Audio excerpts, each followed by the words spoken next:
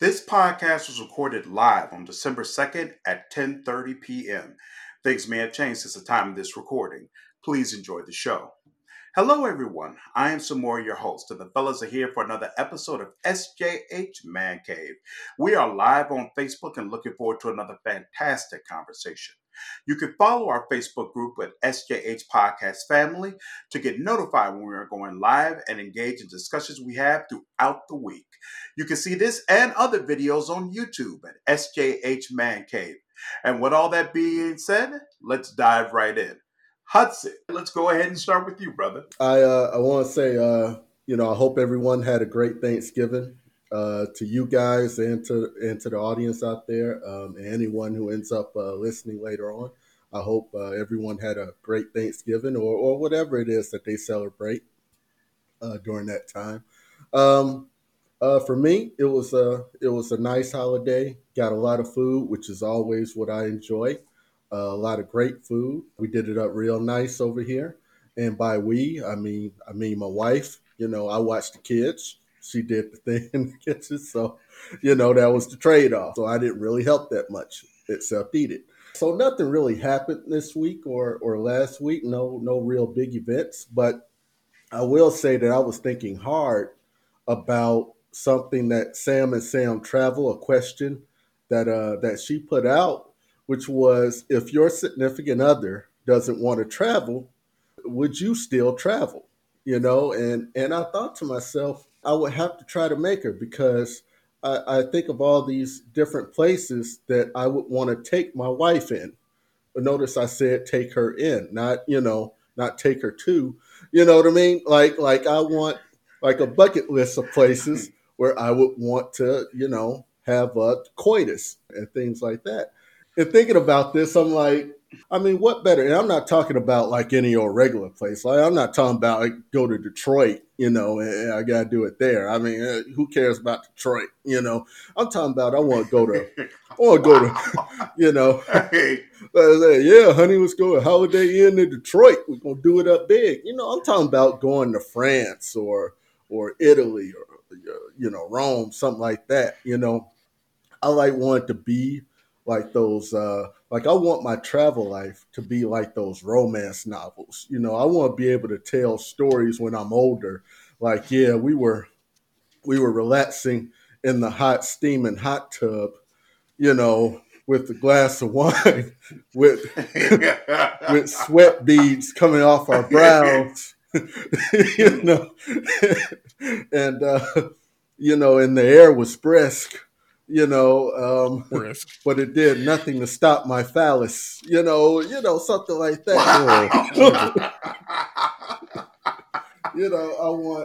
I want to be like one of those novels. So I thought to myself, I got to create a bucket list. I got to create, I'm not talking about a bucket list of things to do, but bucket list of places to go where I want to take my wife and, keep it PG so I can enjoy my time with her, and I'm gonna have nothing PJ about this conversation. I just gotta think that y'all fellas got some places y'all want to take your wives to, and do all sorts of things, and I'm thinking that's what I want to do, so that was my thoughts on the week. I appreciate the topic. So, it made me think, I might be trying to do some travel when this whole COVID thing gets under control. All right. I got to make a statement first. There are plenty of places I want to go with y'all, but if that's what your mission is, please make that a private trip. I don't want to be, because for the last couple of weeks, I had been thinking about this too. Like, I want a whole SJH family little vacation trip. This was going to be something I was going to sit down and talk to y'all about at some point in time, hopefully for the new year, so we can get to like the plans and stuff like that kind of in motion. Mm-hmm. So yeah, like I'm thinking like going to Disney World, and I don't want to be around if that's what your plan is, Hudson. It kind of would ruin the Magic Kingdom for me. It really would. I really do. Like I don't, and then knowing my luck, I'll have a room right next to yours or something like that. That I got to sit there with my wife and what's going on over there? First of all, stop paying attention to what's going on behind this wall. I'm trying to black it out as much as possible. I'm trying to go to bed. I don't, and then because I know you'll wake up the next morning, come stand out front of the room with that look you be doing after you done did, and then just turn and look at me as I'm coming out my room, and I don't want that. So I pray for you to have that own private trip, that honeymoon with your wife, and I want that to be one of your own. Look here. First off, Uh-huh. I'm talking about places like Bangladesh or or Cairo or something like that. Bangladesh? That seems appropriate. I don't know why. It just sounds right. You have dreams of taking to your wife and having amazing sex with her in Bangladesh? Bangladesh, yeah. Think about no doggone Disneyland or Florida, California. Come on now, talk about okay. Go do That's it. Fair. Go do it big. Wow. That's fair, and I just wanted to put that out there. That's all. I just wanted it in the air just in case. Once we get this plan, you planning on doing something like that, I'm going to need you to do an outside trip before we go there and get that out your system. But Disney World is where you would want to go, Jason? So I just took the family 2 years ago, like literally when I woke up this morning, like it jumped on my little, the Facebook memories or whatever. So like literally this time last year, we were in Disney World. And like for me, it was a big deal for me because it was something that I really wanted to get my kids down there to share because it was something that we did when I was a kid. Like my pop, like the first time we went was when my grandmother was still alive and we drove down there, had a ball, and it was a cool thing. And I'm, most of the stuff that my pops did with me, I'm like, I have to do it with mine. So that was a big deal. And since I've become an adult and since I've had such good friends such as you gentlemen for the last 20 so years, that's always been kind of like something that's been in my head. Like we all got our families, we all got our wives, we got our kids. Let's all get together and let's take a trip. You know what I mean? So that's been a big deal for me. Otherwise, I'm trying to get my wife back to Vegas because it's still been the last time we went was when she was pregnant with Junior. And Samori remembers this well that my wife wasn't very happy the whole time. She was just pregnant and really couldn't do anything. Neither one of you seemed to be particularly happy, to be honest with you. I had a ball, personally. Unfortunately, after I realized that me having the ball and my wife I was very unattuned. I wasn't in tune with my wife at the time. And I didn't realize how miserable she was. And just the fact that she just couldn't have a good time. I'm really trying to plan a trip back to Vegas for just me and her. I mean, if we all go, like, the last time we went, it was our first wedding anniversary when I took her. So, and we went with you and Sam, and I had a good time, but unfortunately, my wife couldn't do much because she was 5 months pregnant at the time. So I guess I'm guessing by the time y'all found out, you couldn't cancel the trip, or. Well, I mean, we had paid for all that stuff and whatnot well beforehand and stuff, and we it was only a year of marriage, so you know what I mean. How was that where you are, where you're talking about this Bangladeshian coitus fest that you're looking to have? That's where I was with my wife, where we was getting it in, and she got pregnant. So it's just like we got to go to Vegas. We done paid for the tickets and stuff already. If we skip out, Sam and Samori will never talk to us again. So we hopped on the plane. We went. We had she had a nice moderate time, as much as a 5 month pregnant woman can do. Just Vegas. It's about drinking and. I had a great time when we went to Vegas, but I would say we're probably going to have to wait a little bit before we can go back to have a really good time. Well, it depends on what kind of Vegas you want. A friend of mine, my barber, actually recently made a trip back to Vegas, and he has pictures of downtown Vegas and some of the really popping areas that are basically ghost towns right now. Mm-hmm. Like there's literally nobody there, and we're talking about dead of night, Friday night. Everything should be lit and everything should be going on. It is a dead zone. So if your idea of Vegas is it being popping and lit and there be a whole bunch of people around everywhere, and just pack wall to wall, then now is not the time. However, if you love the idea of a Vegas where y'all are pretty much by yourselves and you can get into anywhere you want to go and you ain't got to worry about lines anywhere, then this actually might be the perfect time to go ahead and make a trip. It depends on what kind of Vegas you're looking for. 10 for 1. 10 for 1 drink special. Yeah. Exactly. As much as I would love to walk around the empty strip and whatnot, I'm good on waiting. Like with everything that's going on right now, and then hopefully with these vaccines that they just approved and stuff. Thank God they letting like the medical professionals take it first. So right. I'm willing to take their cue from it on what they get, on how how they react to it and whatever the side effects and stuff are. I have not read up on any of those yet. Right. But because I'm assuming they're going to go medical professionals and they're going to go to essential people like police officers and firefighters and stuff like that next. Eventually, the general public will probably be somewhere like 4th, 5th down the line somewhere. So hopefully, with that taking place, and hopefully it's something that's good. I don't want to shit on it, and I'm not throwing Trump into it or nothing like that. I'm hoping this is going to be something that will be beneficial to get like things back to normal. So I'd say end of next year.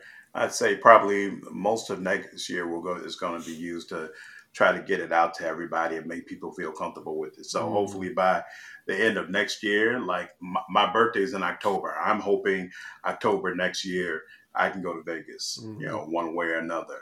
And that'll actually be a nice time, Yeah. So for me, places that I love to go, I'm with Jason. I'd love to go back to Vegas. That'd be awesome.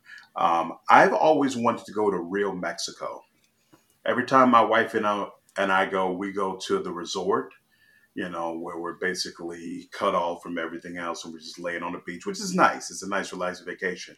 But I've always wanted to be able to go to Real Mexico, where you can, walk down the street to one of them little streetcars where they're making tacos right there on the corner. And, you can eat tacos and you can talk to the people that are there. And I understand that Mexico can be a very dangerous place. And that, but I'm kind of at the point that I don't care. Like I want to have like a boys' vacation, where we go to one of them really, really dangerous spots like Tijuana or something. Wait, hold on, which boy? Wait, right? You know which boys? My fellas right here, my 6-foot fellas right here. Saying that could be on either side and help make sure nothing goes down. I want to be in Real Mexico, eating that real Mexican food with the real and cartel, talking with the real guns. Them cartel boys don't care nothing about us. We ain't connected like that. You know what I'm saying? I want to talk to the people that really live there and get a sense of the culture and learn more about what real Mexico is like. When the cartel wants mules, they don't want people who are connected. They want connected people to be mules. No.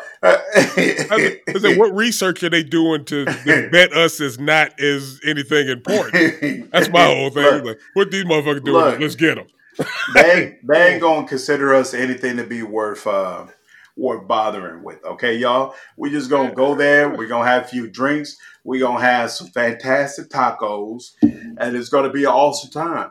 And that's why it only be a couple of days. We wouldn't spend like a whole week there.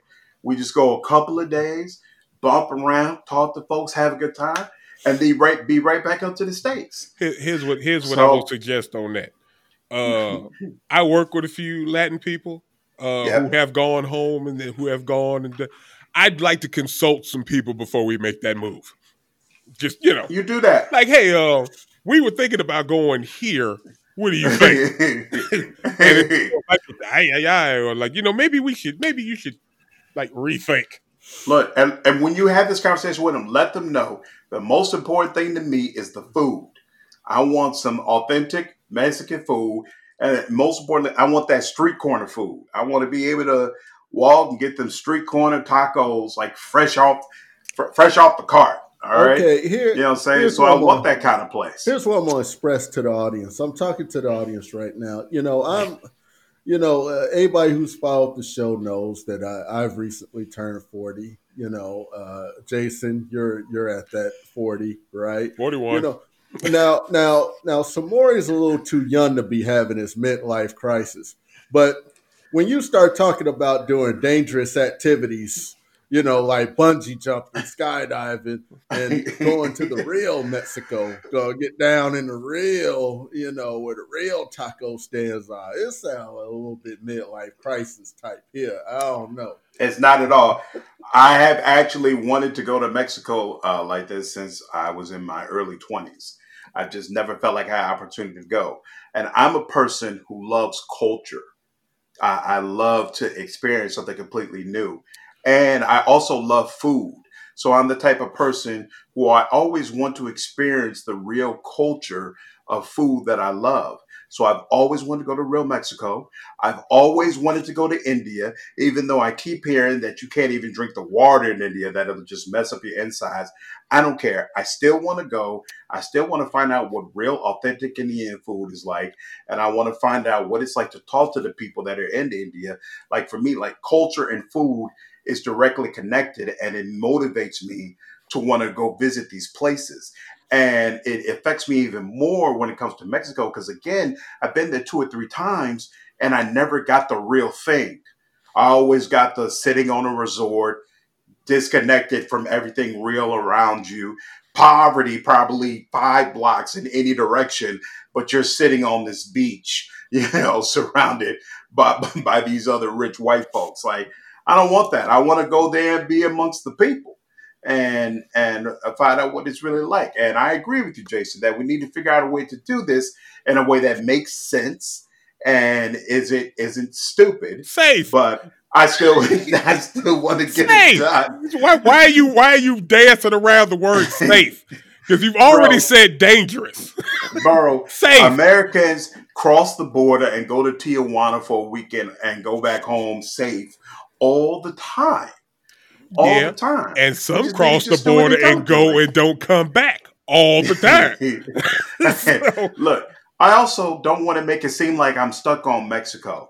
I also have, in addition to India, I have also always wanted to go to Africa. And really, you could pick just about any place in Africa. But I want to go to a place where almost everything, top to bottom, is run by Black people. And everywhere I go, I'm going to see Black people in power and authority. And for them, it's not strange. I want to spend a week in a place where it's like that, where everywhere I go, where I walk with my kids, they see people who look just like them, who really own and run something and are in charge of something. I think that would be such a magical, incredible experience for me, and my family. So I would love to make a trip of that. On the Africa tip, only place I want to go is where they was snatching white people's land from them. Only place I want to visit. Because I really just want to know what that was like. I want to talk to some of them folks about that. Like, what did it feel like snatching land from white people? That's the only real thing. I just had that one question, maybe grab something to eat, some curry goat or something like that. I'm back on the plane. Otherwise, I'm good on Africa. And it's not that I have like old antiquated thoughts of Africa, like it's just, monkeys and shit running around all the place and it's horrible.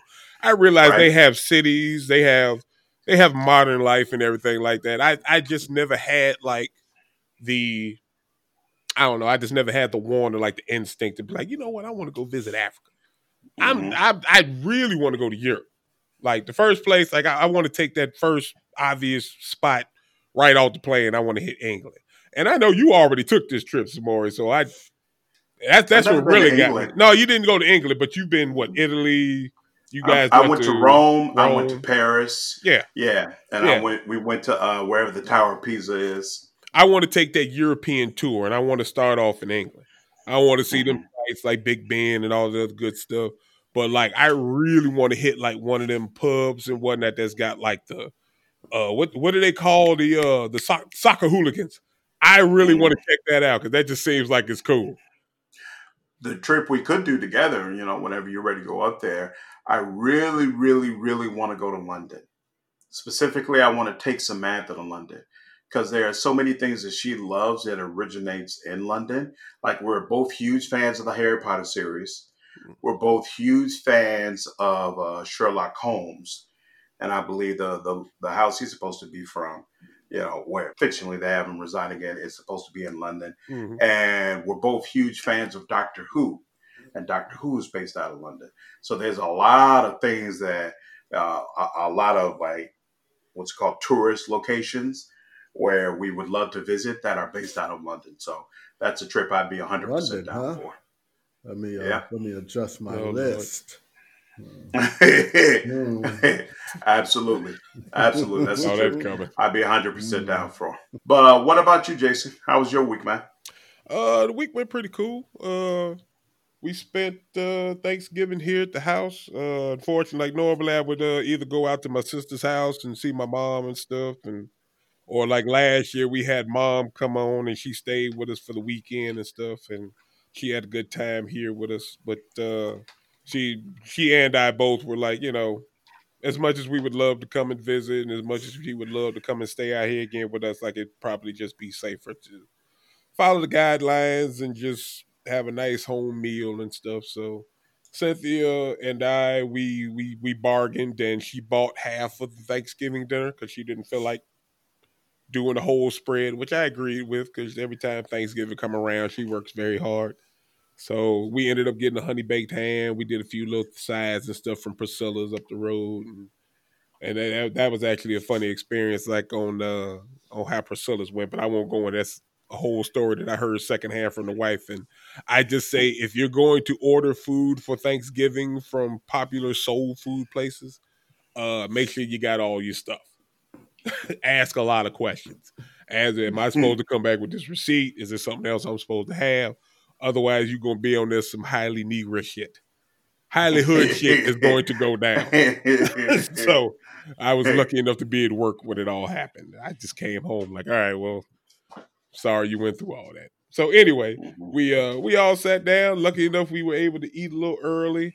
Uh every little tradition we always have is every time we eat our Thanksgiving dinner, we kick on some Christmas movie. And I bring the tree up out of storage and we set our tree up, get all the decorations and stuff on there and have us a nice little night. My wife likes to play Christmas music at the same time while we're trimming the tree and all that other good stuff. So we sat and I had a good time with my family. It was always nice to sit down and have a good meal and express what our thanks are for and everything. And we had a good time. Even though we didn't get to see a whole lot of folks, there's some plates out there waiting for us at some houses. So we'll be out there to do our rounds as soon as possible. Y'all don't throw them plates away, y'all. Hold on to them. Just make sure they're in that aluminum foil. Nice. How about you, sir? How was your week? My week it's been quite interesting. So I think most of the people listening know I've been sick um, for quite some time. It started around probably November 7th. Is the first time I remember feeling bad, and it upset me because I had a 2 week vacation planned for November. Because as I've mentioned before, I love gaming, and they came out with the new gaming systems in November. And even though I wasn't going to buy a new gaming system, I was going to start playing, some of the new games, and I was going to be live streaming them.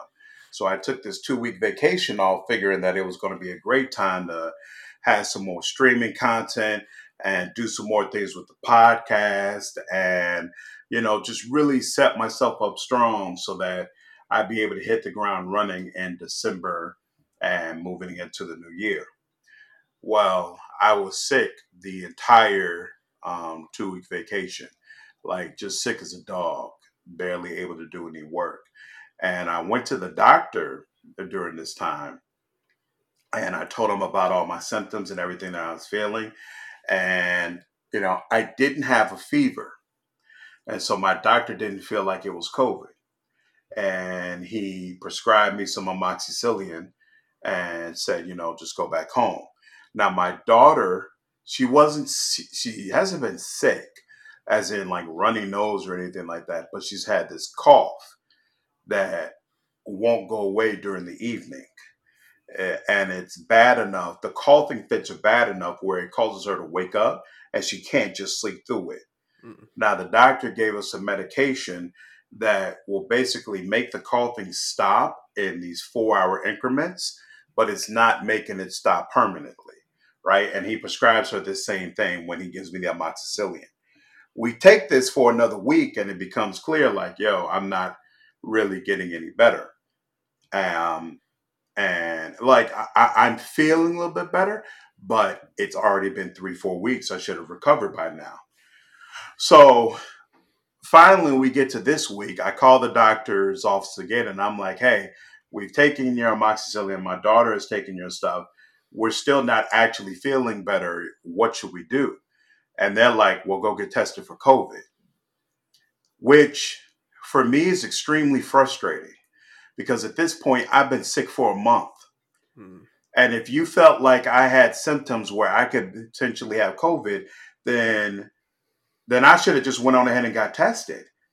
Like off jump, and to me, I always come from the standpoint of, hey, you're not a medical professional, so do what the doctors tell you. Take all their medication, follow your instructions, and hopefully you'll be fine. So when they say this doesn't seem like COVID, I just went with it. And for there to be nothing new, nothing really changes with me. And now all of a sudden they're saying, well, it might be a COVID problem. Again, deeply frustrating. So all three of us went on Monday and we went to go get tested for COVID. And my test came back positive. It came back positive. I officially have COVID. More than likely, I've been fighting COVID for this past month and didn't even know it. Now, my daughter's case, the test came back inconclusive. But the hospital who reported it to me said, even though it came back inconclusive, considering the fact that you're positive and considering her symptoms, you should probably just assume that she's positive as well. You still need to bring her back and have her do another test and so that they can get official results. But they were like, you should probably assume that she's got it. Now, my wife's test was inconclusive as well. Mm. And she hasn't been like really sick or having any issues, but I mean, there's no real reason to assume that she's immune or anything like that. And it's so fucking frustrating. Like I have been basically on lockdown. I haven't went anywhere. Mm. I have been at home. The only time I really leave is to go get my daughter, either from school or when my parents were watching her to pick her up from my parents. I haven't been going to any parties. I haven't been having any parties. I haven't like, I'm not going to say that I've been perfect. I can look back and think about some times where, I ran down to the door to do something and maybe didn't have a mask on. I should have had a mask on when I did it. So I'm not going to say like, like every step of the way it's been 100%, but damn, I have absolutely been quarantining and isolating. And I did not want to be in a position where there would be any chance whatsoever where I would have to consider that I gave this to somebody else. That was always my biggest fear, that that other people would end up being exposed to COVID because of me. My daughter has it, and maybe, and again, I don't know how I got it, so that's another subject in and of itself. But then my daughter has it. We gave my daughter to my folks because we needed them to watch her. She's been going up to school, to daycare, so we had to call these different people and inform them, I have COVID, she probably has COVID. You need to take the necessary steps. Calling my parents and telling them that they might potentially be exposed to COVID because of me is one of the hardest things I've ever fucking done. bar none. Well, first and foremost, let me say this. Number one, you hear, you're sounding much better than you had been sounding for the last couple of weeks, or at least the last couple of episodes we've done. You've done some wonderful editing. That's all I have to say.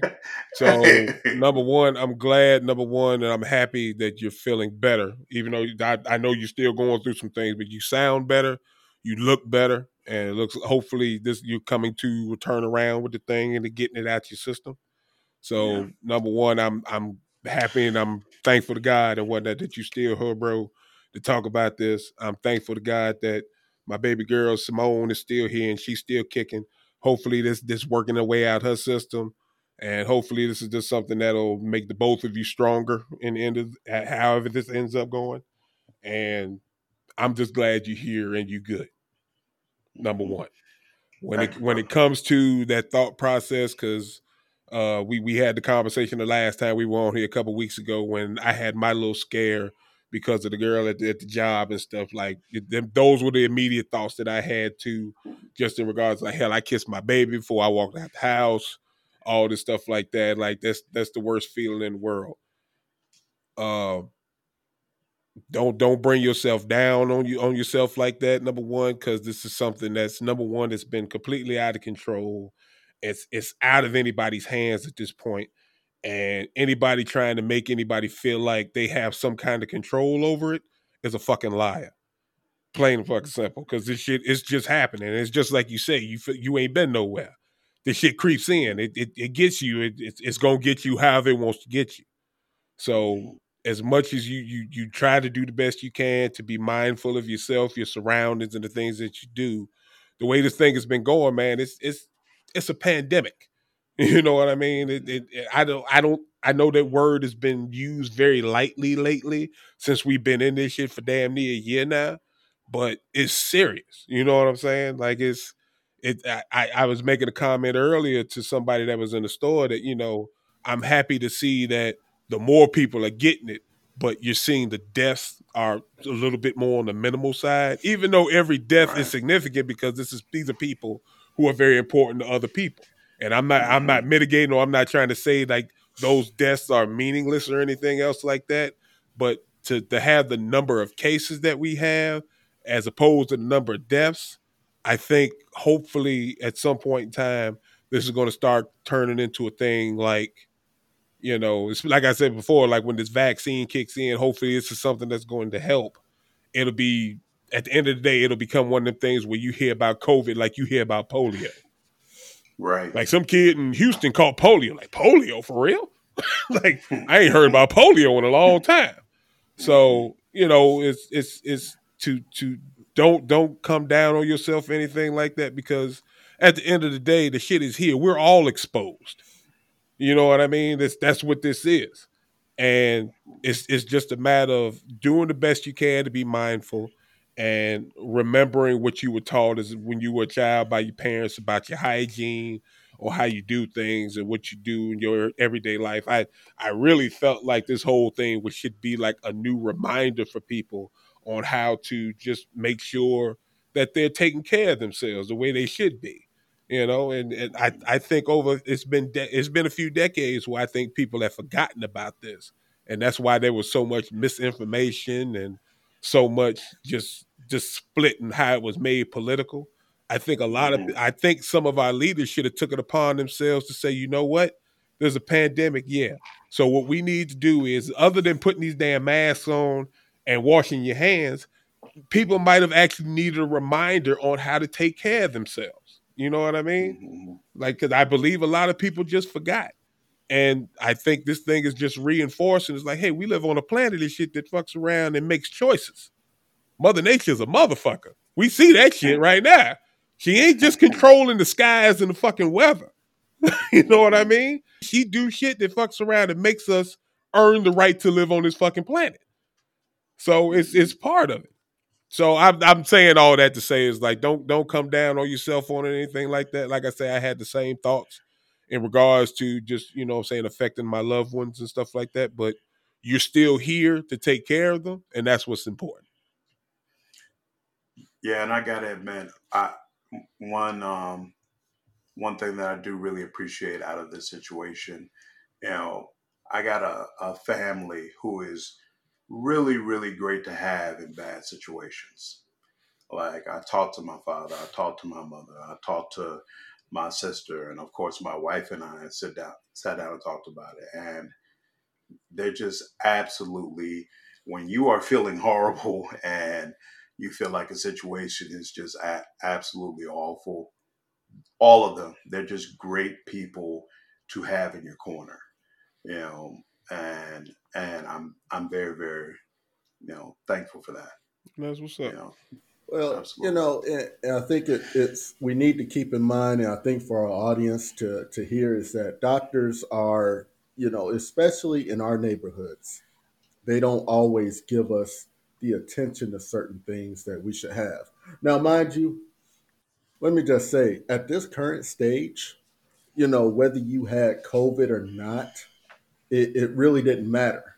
And the reason being is because they can't do anything about it anyway, Right. unless you get so bad that they have to, say, okay, it's an emergency, we got to take you in. And that's the only time they really will do anything. So really getting you tested was not going to do anything but to give you the information, so to speak. Mm. Right. So that's what we got to realize on that. Now, what the doctor should have told you is that, hey, you know, you're sick. Anyone who's sick needs to quarantine anyway. That call it a done deal. Regardless. Especially this year, next year, you're sick, you need to quarantine. If you think it's the flu, if you think of whatever it is, get your behind somewhere, sit your ass down, and don't get in contact with people. And if you have to contact with somebody, you have your mask on and let Hmm. them know they need to have theirs on, and you go from there. So but one of the things that my wife talks to me about all the time, and any woman who's given birth, and especially black women, will attest to the lack of care that is given in a lot of these scenarios. Unless you have true top tier insurance, or you got enough money where you're paying cash all the way through, you're a millionaire. Unless you are that, the care that you get from these medical professionals is there. There's not a whole lot of good bedside manner there. So you have to be up on whatever's going on. You have to try your best to do your research, ask questions, and kind of push for some of the things that you need. And at some point you have to trust that you know your body, and maybe you are going crazy and going all into these conspiracy theories, but heck, it's your body. And for anybody who's listening, it's your body. You ask those questions and you push for it, because they will just kind of shoo you off. They will just kind of shoo you off, and that's a very dangerous thing in our community. So, I'm glad you brought up that fact about the doctor not, waited all this time before even suggesting to even go take a test. So Yeah. now for anyone who's got COVID or think they have it and really just want to know, you know, always keep in mind there are some places you can go, I think, without any referral or anything. You can just go and get tested if you think you Hmm. got some symptoms. So just go Hmm. and get the test. If There's no knowing, excuse not to know. right, if There's no excuse not to know. but for me, if I get sick, and y'all know I shut in. I shut in. The most contact I have with anybody, I'm in a drive through at Starbucks, and I'm away, like, you know, and so for me, I would feel like, wow, how could I even get it? But if I get sick, trust me, I ain't going nowhere. I ain't getting in Right. contact with nobody. I absolutely echo the sentiments. If you think that there's any chance you have it, please go ahead and get yourself tested. You definitely want to know. Especially, I'm lucky enough where I'm in a situation where my job has me working from home every day. So shutting myself in was not that hard, except for Simone. because I had to go pick her up from school. I had to go pick her up from, the parents watching her. But other than that, I've been in a situation where, you know, one, I like being home anyway. And then two, from a job standpoint, it's easy for me to be home. But if you're in a situation where you really have to be out and about and you're always in a situation where you're interfacing with other people, you really need to know whether or not you're infected or whether or not there's a possibility that you could be infecting other people. So it's worth getting that information. And, you know, but again, circling back to what Hudson said, all they can really tell you is that they're infected. They don't really know anything else. Mhm. Like I asked them, okay, so now I know I'm positive. When can I start feeling confident that I won't infect other people? And they're like, well, when you stop feeling symptoms. And I said, but I've been sick since the 7th and I've never had a fever. And I did have like a 2 or 3 days where it was causing me to have trouble breathing, where the phlegm that was in my lungs, sometimes I had trouble breathing past it, or sometimes it hurt my chest just to breathe. But then I got past that, and I don't feel that anymore. So I'm like, when do I know? Am I supposed to just sit around another month? And they're like, basically. That's one symptom down. Right. Exactly. Exactly. That's basically what they told me. So, and that was when I spoke with the hospital who gave me the diagnosis. Since that time, I spoke with the nurse at my actual doctor's office, and she pretty much echoed the same sentiments. So I say all that to say, don't expect a whole bunch of guidance and great advice about how you're supposed to deal with this and when you're going to be in the clear and all that. They don't know. No. They don't really know anything. And their level of knowledge is not going to magically change when this vaccine comes out either. In fact, they're probably going to know even less because they're not going to know anything about what the side effects of this vaccine is going to be. So once you get that positive verdict, just recognize you're in uncharted territory. You are in uncharted medical territory, and you just got to deal with it. There's one more aspect, and this is an important one, is that you might feel some slight symptoms and get tested, and it might come back negative. You know, the incubation period on this disease that they said is up to 14 days. So, Mm-hmm. also keep in mind, if you just because your first test is negative, don't think that it is time. All right, I can go out and party. you know, Mhm. Right. you might need to wait a few days and get tested again. You know, I mean, ultimately contact your physician, try to get some more information. But like Samori said, they're working off very little knowledge themselves. But what we've learned so far is it's up to 14 days of incubation, which means it might take a while to even show up on a test that you have it. So, Right. again, it's another shot that you could be going around infecting people and don't know it. That's the biggest danger of this disease. Regardless of what it takes, we will figure this out and we will get through it and we will get past it to the other side. I thought before we got into our actual official topics for the day, we introduced something a little light. I saw a little bit of international news that I thought was rather interesting. Mhm. So, Joseph Szilard is a well known right wing anti gay Hungarian politician who was caught at not a 5-man, not a 10-man, not a 15-man, not even a 20-man, was caught at a 25-man orgy party last week. Let's get ready Police to were called to this. rumble. Yo. Police were called because of reports of a disturbance and were quoted by the media as saying, "We just interrupted a gangbang." all, of, Whoop. all of the participants in this orgy were naked when the police came, including Szilard and some other diplomats who were present at the event. Szilard tried to escape out the window, but police caught up with him down the street. Mind you, he is married to Tunde Hondo, a justice on Hungary's constitutional court. So, yeah, I thought this was kind of funny and interesting and a nice a nice segue into the general things we were going to discuss. Hudson, you were about to say something? I saw one quote from I guess the police who got some eyewitness accounts from somebody who saw how you pronounce his name, Cesar or whatever. It said he was fleeing along the gutter. And I just pictured this naked man climbing out that first story window, because that's where he climbed out of, and he's just lurking along the shadows, naked, right by the gutter. It just brings like a cartoon image, like this is all like Benny Hill stuff minus the girls, because Benny Hill had a ton of girls in it. Just like that. I'm just picturing all of them just running around frantically trying to get away, and they're slippery like fish because they're all naked. Police trying to get a hold of them.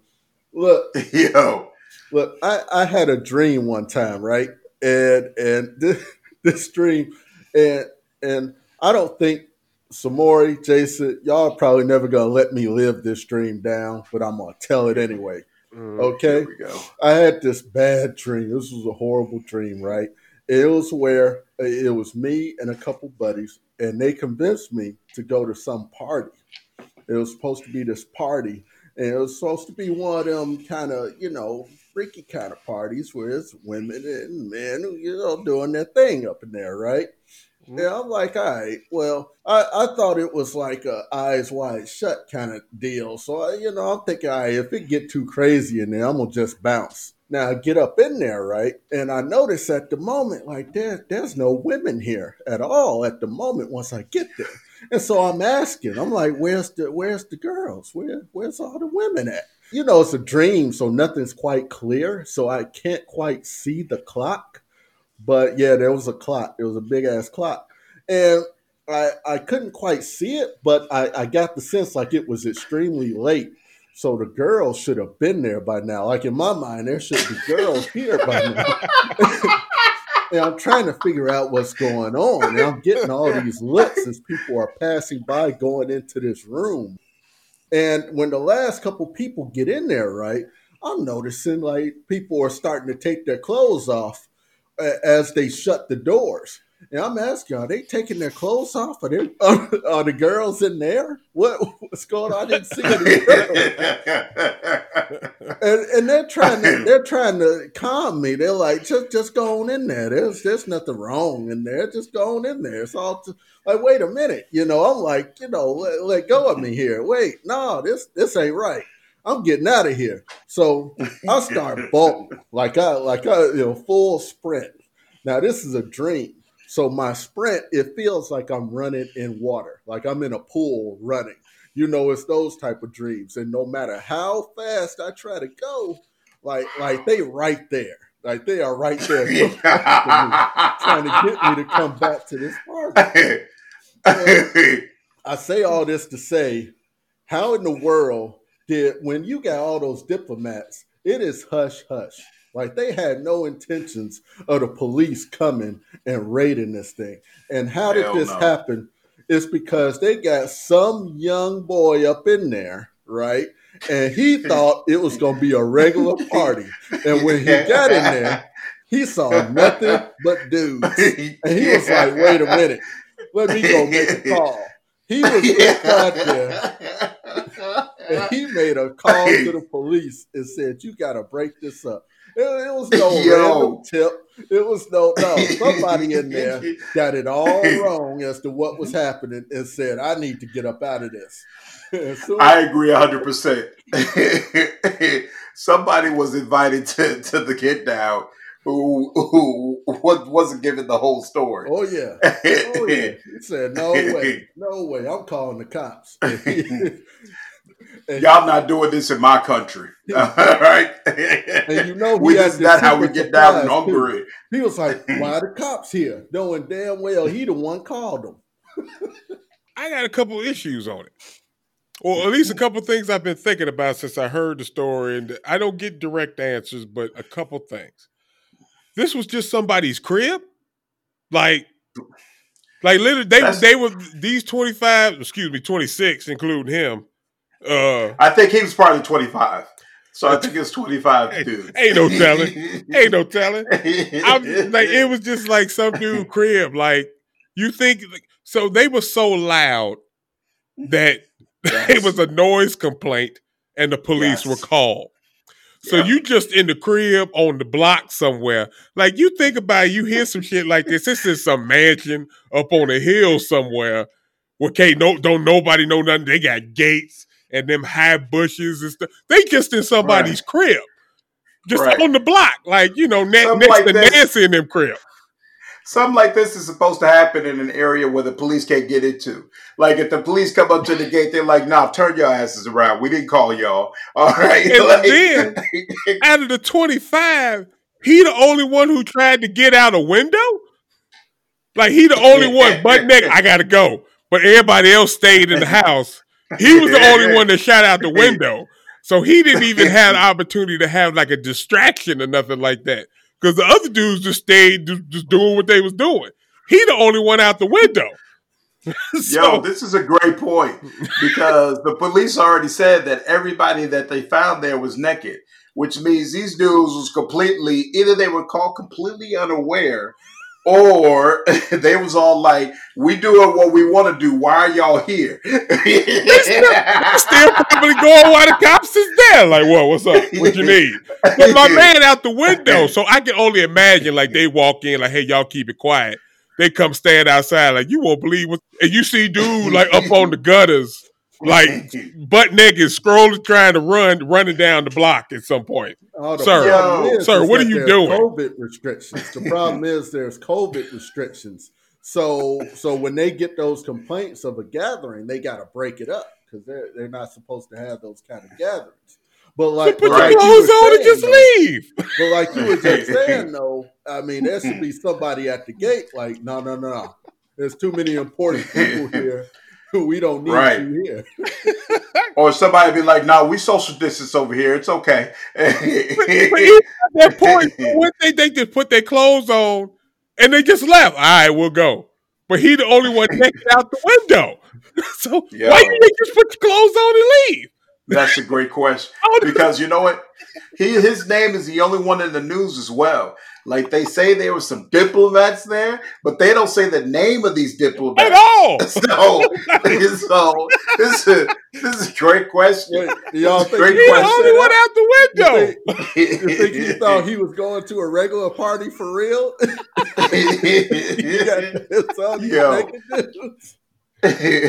I can't be seen here. I gotta go. No, right. They just go break up the party. Just leave. He didn't have no good answers for the media about why he was there. So I'd venture to say he found exactly what he was looking for. He's just upset that other people have found out that he wanted it too. And you know what else is funny? Narcotics in his backpack? That's what I was just about to say. Yes, like, I'm reading that. So was he naked with the backpack too? So was he out the window butt naked with a backpack full of drugs? And you're the only one. You're the only one running down the block butt naked with a backpack full of I'm sure, cocaine or whatever else. Did you not know you was going to get caught? I don't understand why you ain't just put your clothes on and leave. Y'all got to disperse. All right. See y'all later. Just go. Just leave. You'd have been just fine. Y'all. Just fine. But you out the window. Oh my God, that is hilarious to me. And you can I can just imagine all the other dudes is in there. What the fuck where's he going? Why is he going? Right. We good. It's all right. You new to this, bro? Hey, bro, calm down. Calm down, man. It's just sex, bro. It's gonna be all right, bro. Calm down. Just put your clothes on. It's all right. I feel so bad for this man's wife. I feel so bad for her. She doesn't deserve this. She doesn't deserve to be a part of this kind of storyline. Bruh, just be who you are, man. All right. On that note, though, I have to imagine, like, I watch too much SVU because of my wife and shit. And it's one particular episode of that shit where this one dude, he was a lawyer or whatever, and he had AIDS, right? But like every Wednesday night, apparently him and his buddies had poker night. Right. Over at his buddy's house, but they was all fucking each other. So yeah. So I always treat them just like them down low brothers. I'm always like, oh, just one of them Wednesday night poker nights. Like, I'm not going. I'm not going at all. Your wife's not invited. I'm not coming. I'm good. Right. And that's what I always imagine when I hear stuff like this. But like in the story, like the dude was married, and his wife in the back of her head, she knew.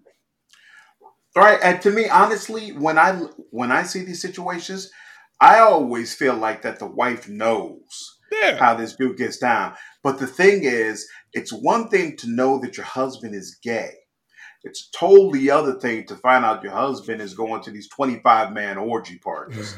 That's like a whole separate thing.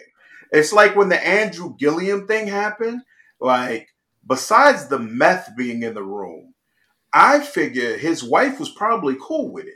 She already knew he was gay. She saw the pictures with him sitting with dudes. She knew that was one of his little, side dudes or whatever. She had already made the decision to get in this life. So when he got caught in the hotel room, it probably wasn't a big thing as far as his home life. You know what I'm saying? Because she already knows how dude gets down. But this is like a whole nother thing. You got drugs in your backpack. You fleeing from 25-man orgy parties? Come on, bro. You a politician. They probably got guys on deck, 4 people specifically like you to ensure that you can have these types of liaisons in a way that is safe and on the low. What are you doing? At first, I was asking myself, why is this dude who's gay so anti-gay legislation rights? Why is he so anti? Now I understand it. It's that he sees it's all 25-man orgies and drugs and backpacks. It's like, this is a bad community. We can't. I mean, I love it, but he's like, from personal experience, you don't want to do this. I kind of feel like it's okay if you have enough nuts in you to be gay, and in a position of power in a political office, and you're going to still do your thing outside on the down low or whatnot. I feel like there's no real moderation to it. I think that if you're gay and you're willing to have a wife and kids and stuff like that, and then still live this outside life that nobody's supposed to know about, I feel like there's no limits. I feel like you have to be a part of 25, 30-man orgies. I think that's just what it is. It's like you got to go and you got to get that shit out your system, so you're just not doing it every day. Wow. Because you got to be at home and you got to have a certain amount of time with the family and whatnot. You can't just be going out every night finding a guy. So it's like, you think this is his 6-month treat to himself? He do this twice a year, so it's got to be big. How often is this dude in his political position talking about all the hate and shit against the LGBTQ and trying to get all this legislation against him? How much time is he having to actually do the down low shit? This dude is working a lot. You know what I'm saying? He's in the public eye. Oh, man. He is in the public eye, so he just don't have opportunities. And just like you said too, Hudson, he might have a hatred towards it because he got caught in the house doing this. He was in some crib. Maybe he never got invited to the Eyes Wide Shut mansion to do the. He can only go to Uncle Buck's house, and they on the block. They on the block. That's the only orgies he get to go to. This dude probably has his assistant set it up. He probably ran the whole thing. He's got the date circled on the calendar. Looking forward to it for months. And he's telling his assistant, Johns, Johns, make sure there's as many dicks in the room as there can be. Are we doing any catering for this, sir? Oh man, y'all are killing me. I'm just saying, man. That sometimes you boys, you got to get it out your system. You got to get it out your system. I need 25 in the room. I don't know when I'm gonna get to do this again. I need to do it. Wow, bro. Wow. Oh man. I hadn't even thought about this, Jason. On that note, let's move on. Holy smokes. Hey. So, in other news from this past week, Mike Tyson and Roy Jones Jr. had a heavyweight bout between two 50-year-old men. I've seen a lot of disparity between how people feel about this, so I'm actually interested in this conversation. Some people feel like, man, Tyson shows he still got that fire, still, got that aggressiveness in him, and I'd love to see him do this again. Really enjoyed the bout and felt like Roy Jones Jr. did what he had to do as well. Other people are like, this is not how I want to see my heroes and the legends of boxing, and these brothers, they could have kept this, and I don't need to see anything like this again. So I'm curious, how did you all feel about it? Hudson, did you get a chance to watch the fight? I just saw clips. But what I'll say about it is that anyone who has seen like those last Rocky movies, that one where he owned the restaurant and he decided to do some exhibition fights and ended up fighting the champion. Yep. Anyone who saw that movie are they're probably the ones that and feel that way are probably the ones that they're feeling like how I felt when I saw Balboa. It's like, even though Balboa was having his moments where he was really getting in that ass, it still looked like this old ass dude just throwing haymakers. And it was, and I call it haymakers because that's what old ass dudes throw. They throw haymakers. They don't throw regular punches or jabs. They haymakers. So, it's like, for me, it's like, hey, it looks like Rocky could do a little fighting, but he still look old. So it's like, why is he out there? This doesn't look right. His shorts are sagging. But what I will say is that what still scares me about Tyson is his head. Has anybody really looked at his head and how it's shaped and constructed? Like, it looks like you can't punch through it. Like, his head is like that. That scares me. Like, he does look like he could still take anything you could dish out to him. And I would, and of course, me with no training anywhere near his level would not want to be caught in the ring with him at all. One punch from him will probably kill me, and I don't want to do it. So from what I saw, yeah, he could just like George Foreman did when he got older and got back in the ring. I bet Tyson could still beat a lot of these guys out there. Do I want to see him go out and do it? No, it was like Michael Jordan when he went back out with the Wizards and tried to. No, I don't want to see it. I like to see when they were on top. I was cool with it. I don't like to see them come as so old, even though they can still do a little something. It still kind of ruins it for me, I would say, personally. Jason, how'd you feel? I hadn't had a chance to see any of the clips of the fight, but I look at all the imagery and stuff that they led up to the fight and how they kind of promoted it. And it kind of reminds me of like how Hollywood is now. It's not interesting. Like, basically, it's just a reboot of something that used to be popular.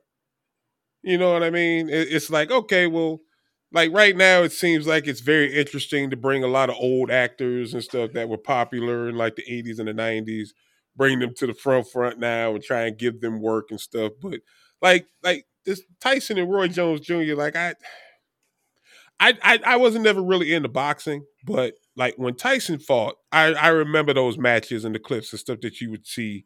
And there were a few matches I got to see where he was in the ring with somebody and I feared for their life. Like, the dude, like, he wasn't no natural boxer. He even when he missed a punch, like when he would throw one, it's like, okay, get out of the ring, dude. Something bad's about to happen to you. Like you don't want to get hit by that. And even Roy Jones, like the few clips I've seen of him in his youth and stuff, he had a nice little stun in him too. He was a champion. No, but I don't want to see reboots. They had their time. It's cool. Now, in the grand scheme, I remember like we had the conversation about it. I'm happy that they got themselves a nice little payday. I'm glad they got themselves some money in their pocket, and hopefully that keeps them on track and keeps them good and stuff. Like any brother that's gonna make that money, make you money. But this ain't something I want to see. It reminds me of them versus battles.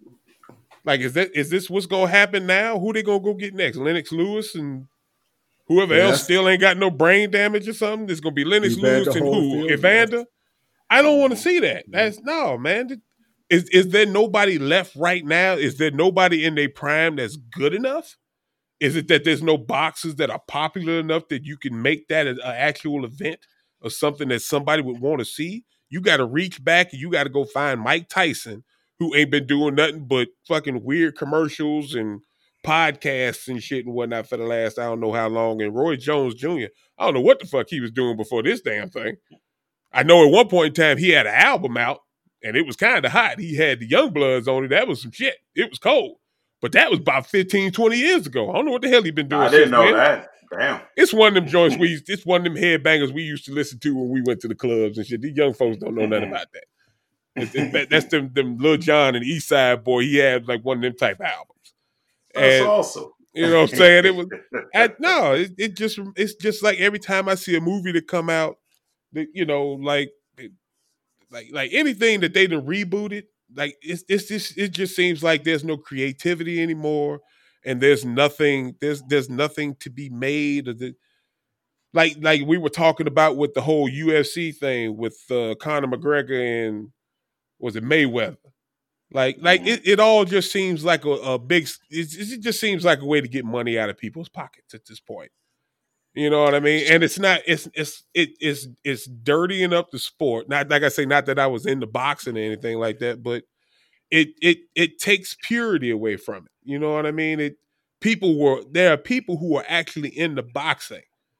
You know what I mean? That are there because of what it is. Like two warriors that step into a ring. Don't nobody want to see two warriors that were in the ring 40, 30, 20 and 30 years ago knocking each other's heads off and have a nice conversation after the fact. Man. Come up with something creative. Here's my take on it all is that with social media, everyone it seems like can get kind of comfortable with their following because they can reach their following directly now. So when I think back in the 80s and things like that, there was no social media for Mike Tyson, for Michael Jordan. You know, social media didn't exist. And what it did was their fame elevated that sport, right? It made basketball worldwide to have Michael Jordan and the Bulls out there. It started making boxing worldwide to have a guy like Mike Tyson out there. Right. And we don't have those type of stars anymore. So when you say, is there nobody in boxing like that? It isn't, because it almost doesn't have to be, because they can make their money now reaching their direct audience without having to do that much outward promotion now.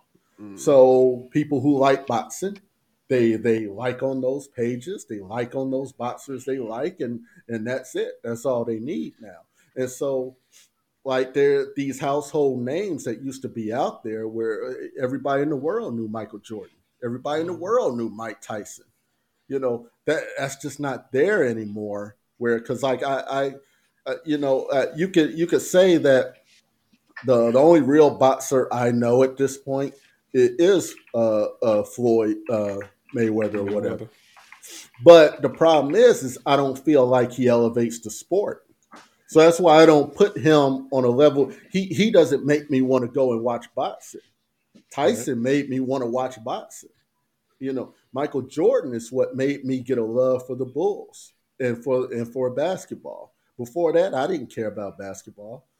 So I feel like those guys elevated the sport, whereas I just don't see that in almost any sport these days, where you actually have someone now who's elevating it. There's nobody else like Mike Tyson in boxing, period. Like Tyson can just draw people. And it's not just because of his previous boxing record. It's also because of the new following he has generated through his podcast and his interviews and just the insights that people have been able to get into his life. It's really given him a huge following. And if you listen to his stuff, it's not really about at all about violence or hurting people or even about boxing. It's really about humanity. It's about him as a human being and how much he has Mm-hmm. changed and humility and understanding what was really messed up about the way he used to be and what are some of the things that he can still try to take with him to try to generate something positive out of it. And there are a lot of people who gravitate towards seeing that. And there's no other boxer who can come with that same story and that same type of background that's going to pull people into there. Not Tyson, not Wilder, not Mayweather, nobody. And so from that standpoint, I watched the whole match. All right. So on the one hand, I still enjoy seeing Tyson in the ring. And it's 100% clear he is still very, very passionate about boxing and is really excited about the opportunity to jump back into the ring. All right. And so, from that standpoint, just seeing that made the match enjoyable. Seeing how seriously he took it and that he was so happy to be in there and to be punching again, that's all cool. But Roy Jones Jr. was absolutely the wrong person to do this. I mean, he wasn't Yeah. the wrong person from the standpoint of the event was successful. It made a bunch of money, and there are some people here who are happy about it. That's cool, good for them. But from my standpoint, Roy Jones was the wrong person to be in this ring. First of all, he was completely out of shape, and that became even more apparent when you put him right next to Mike Tyson, who was in incredible shape and clearly went all out to be ready for this match. That's number one. Number two, Roy Jones doesn't have that same fire that Tyson has. Like Tyson was going in that ring to get at it. Jones Jr. is clinching every 5-10 seconds because and don't get me wrong, he did start punching at some point and try to make more of a match out of it, but almost everyone is saying that the idea that this match was called as a draw at the end is complete nonsense. All right, this match is not a draw. Tyson won it, period. Tyson was getting in that ass basically every round. All right. Now the last, maybe 3 rounds, Roy Jones started going back at him and trying to make a fight out of it and all that, and that's cool. It was not a tie. It was not a tie. And also, there were rules about how they get interface with each other. I don't know if these were rules that were in the contract or just a gentleman's agreement that they had, but neither one of them ever punched in the face, ever. And that's what Tyson was known for. He was known for hit you in the body, then uppercut you in the face. Like that's how he got down. Never happened. Never happened the whole match. And Roy Jones didn't attempt to punch him in the face either. On the one hand, I think that's good, right? Because who wants to see these 50-year-old guys all bloodied up in the face or someone damn near getting killed out there and getting hauled off in a stretcher from the ring because barely Hudson wants to see it.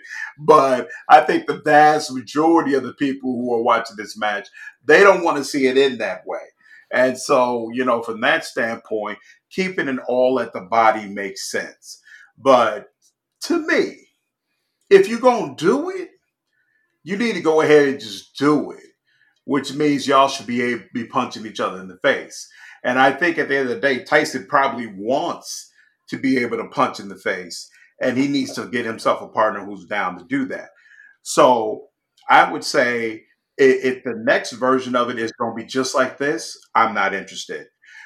But if Tyson is able to find himself another show enough go getter, a show enough dog, who, hey, I'm 50 years old, but I want this just as bad as you do, and you can punch me in the face, and I'm gonna punch the crap out of you in your face, and let's get it. Uh, that might be something interesting to see.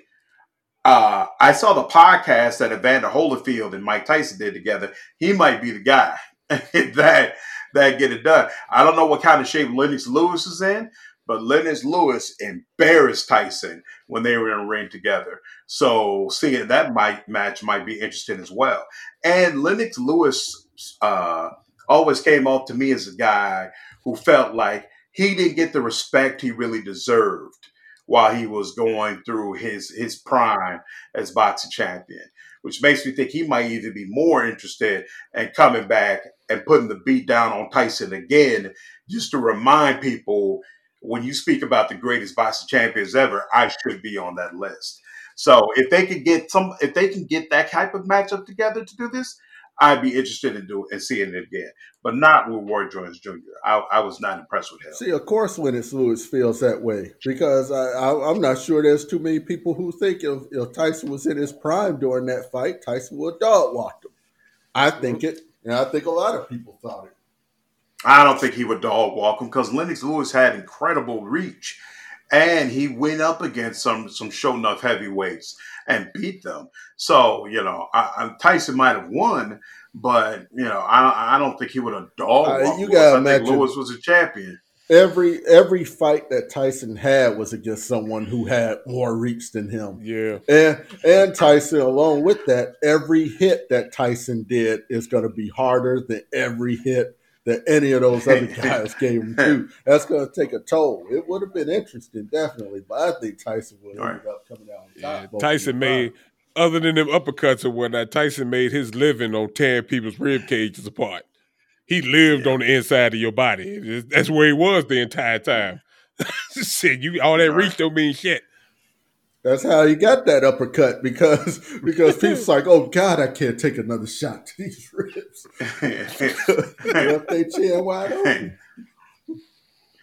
So, since we're on the subject of this boxing event, right?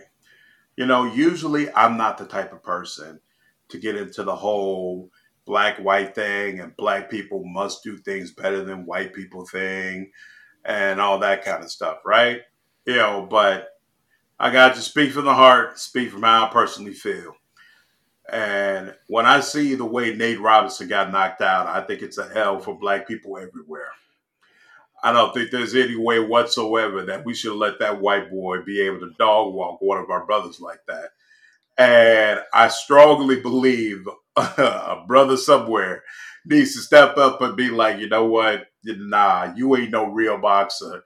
And let me go ahead and put the brakes on all this nonsense. This kid is out here challenging Conor McGregor and talking about, I guess he think he on Mayweather level now. And this is all disgusting. He a YouTube star. He'll say some stupid shit like that. Yeah, well, but the media is actually paying attention to him because everybody is now putting out all these memes about Nate Robinson. And so I need a brother to step up and put the kibosh on all this. Oh, that's where the money grabs are now. I mean, this is going to be a prime example because Conor McGregor is the type of motherfucker that'll fuck around and take the fight. And then it's just going to be another one of them fucking paydays for people. And that's what makes this shit uninteresting. He ain't going to take the fight because they can't pay him enough money yet. They're not getting enough money yet to be able to pay Conor McGregor's purse. Well, that's what I'm saying. Like, that's the only time, like, let it be a couple more of these situations where this white boy jump in the ring and he knock a couple others. Because, like I said, that's what I'm saying. That's what I'm saying. A brother needs to step up now. A brother needs to step up right now and put the kibosh on all of this. Like, no, just no. You are not that good. You are never getting to that level. I don't care how hard you're working. And let me knock you out real quick. The person who needs to do it is Nate. Nate Robinson underestimated this boy. He needs to go and say, I want a rematch, and he needs to really train. You're saying that because you didn't see the fight. I watched the whole fight. I didn't just watch the knockout. Nate Robinson needs to never box again. It wasn't even he needs to let boxing go. It didn't even really seem like a real boxing match, honestly. It looked like two motherfuckers that was in a bar. They was drunk. They was talking shit. And somebody was like, fuck it, y'all get in the ring. Y'all gonna argue. It didn't even look like real boxing. It was just a couple motherfuckers swinging. Jake Paul has really developed boxing talent. Very He's got real boxing. Very little. No, I didn't see it in the ring. No. Actual boxing announcers have already given their critique on his skills and what he's done in the ring. And they're saying he's not going to be no heavyweight champion, but it is readily apparent that this man has been doing real training and that he is a real boxer at this point. That there is no doubt. You just can't. And this ain't his first knockout either. All right, so it's not like he just popped up on the scene. Like, bro, it's undeniable at this point. I'm not a boxing connoisseur or nothing like that. I couldn't tell you. The only the boxers I've seen, and we talking about them, they all 50 years old. So, and we talking about them making their cash grabs right now. So, it's this dude, like I say, from just watching the fight, it looked like they grabbed each other the majority of the time. They didn't grab each other. It was Nate Robinson grabbing him because he had no idea what he was doing. That's what I'm saying. Like, none of it seemed like a real damn fight. And the few times that the boy did hit him, he was punching him in the back of the damn head. That one punch he gave his ass where he clubbed him like a baby seal, and he sat there and looked like somebody threw a rock at him. If you watch the replay of that, if you watch the replay of that, he didn't hit him in the back of the head. He hit him square in his jaw where he was supposed to. He grabbed the back of his head and he turned towards the refs. That was his way of trying to getting some help. But if you look at the replay of that hit, he was trying to do his LeBron James, work the refs, try to get the refs to call a foul for me, and it didn't work. I might have to look at that one again because I swear the couple of replays I saw, it looked like he got punched in the back of the head. It's like when you take on the bully in the schoolyard. You don't have to beat him. You just have to put up a fight. Nate needs to go, train for 6 months, go back in there, put up a fight. Even if he loses, get some of that back. That's all Nate needs to do. Put a show he need to go play basketball. He don't need to do that. He need to go. The only to regain his dignity, he needs to get a job in the NBA again. He needs to go back to where he has some level. He needs to go dunk on LeBron or something. It's not going to happen in boxing. It's not. And he clearly doesn't have any sort of team to be able to train him to box properly either.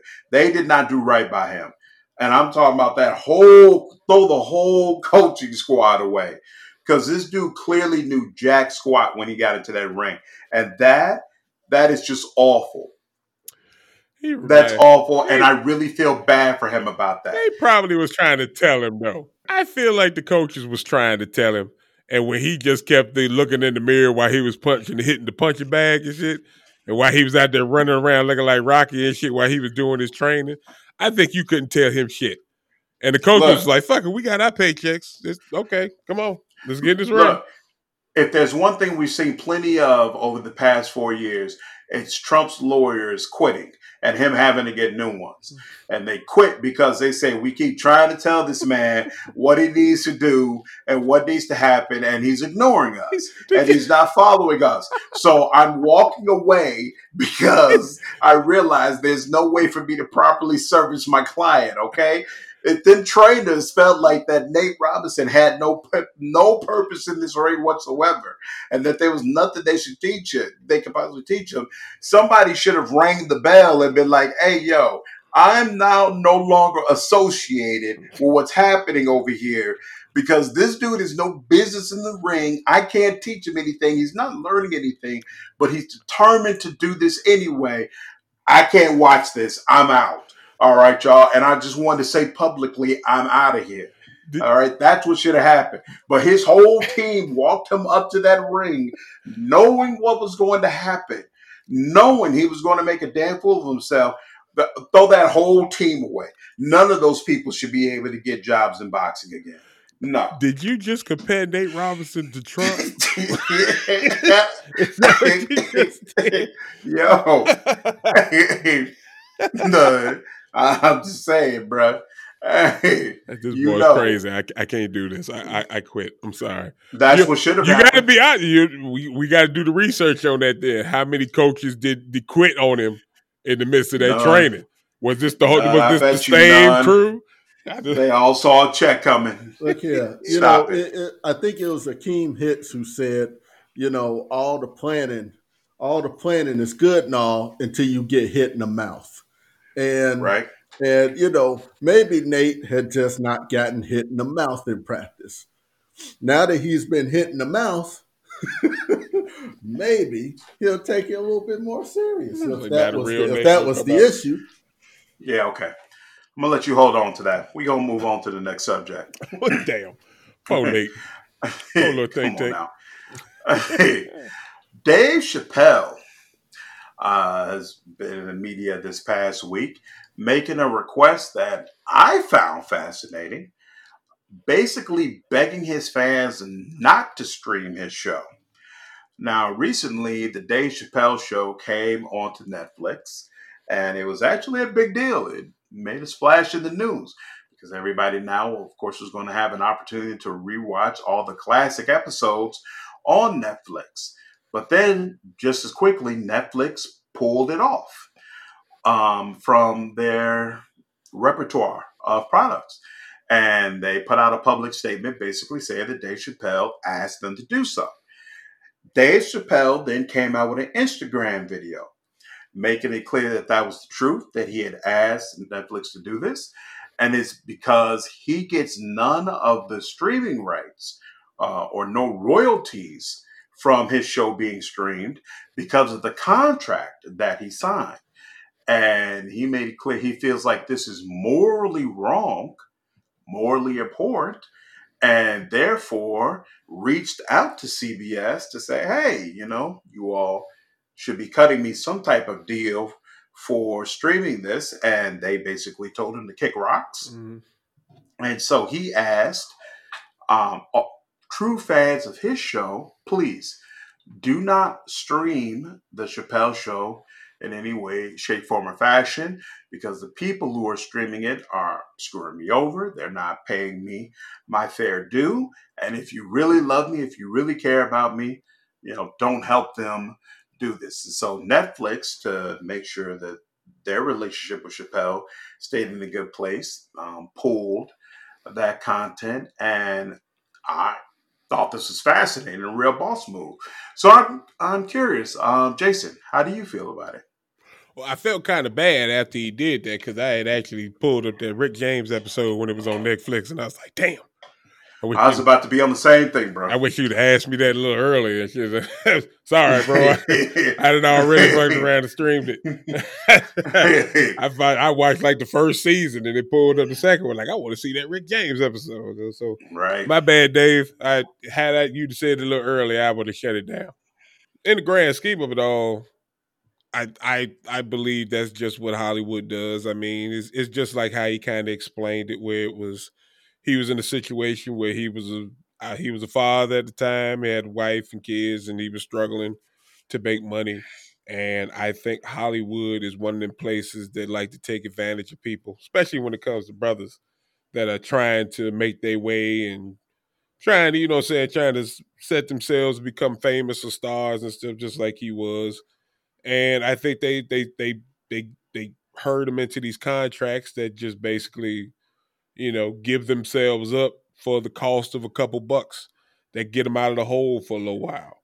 And when you're young like that, you don't ever really see the big picture. And when you get those contracts, it's that thought of, oh, what if I never get another one like this? Or, just I don't think he had anybody in his corner at the time, because when you young and broke and trying to make something happen, you don't really usually have anybody in your corner that can kind of give you good advice on how to proceed on that type of stuff. So just on the fact that he's held on to that for so long, because shit, the Chappelle show was that was years ago.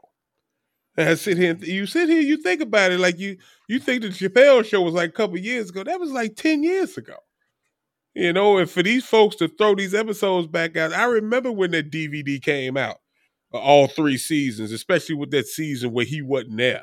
And they basically threw a season together, a bunch of damn episodes that he never had any intentions on even putting out there, and threw Charlie Murphy and them out there. I thought that was like highly disrespectful, especially the way they kind of talked about him and drug him in the news and stuff afterwards and shit. Like, so he made a decision to walk away from something that he never really had, that something that he never really owned. And people gave him shit for it. And it's kind of crazy. Like, it's funny how you see people going through things and you don't have an understanding, but everybody's really quick to judge on it.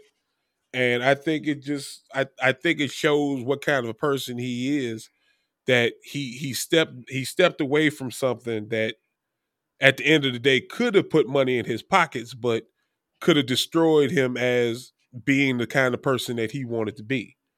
You know what I mean? Like he chose to walk away from something that, I mean, shit, he could have been set, but his conscience and whatnot told him something different. And I think I think it stands up for him, and it makes me appreciate him more for being the kind of person to say, you know what, I can walk away from this money knowing that I have my integrity intact, that I have the fortitude to say that my life and what I am is more important than this money you're trying to put in my pocket.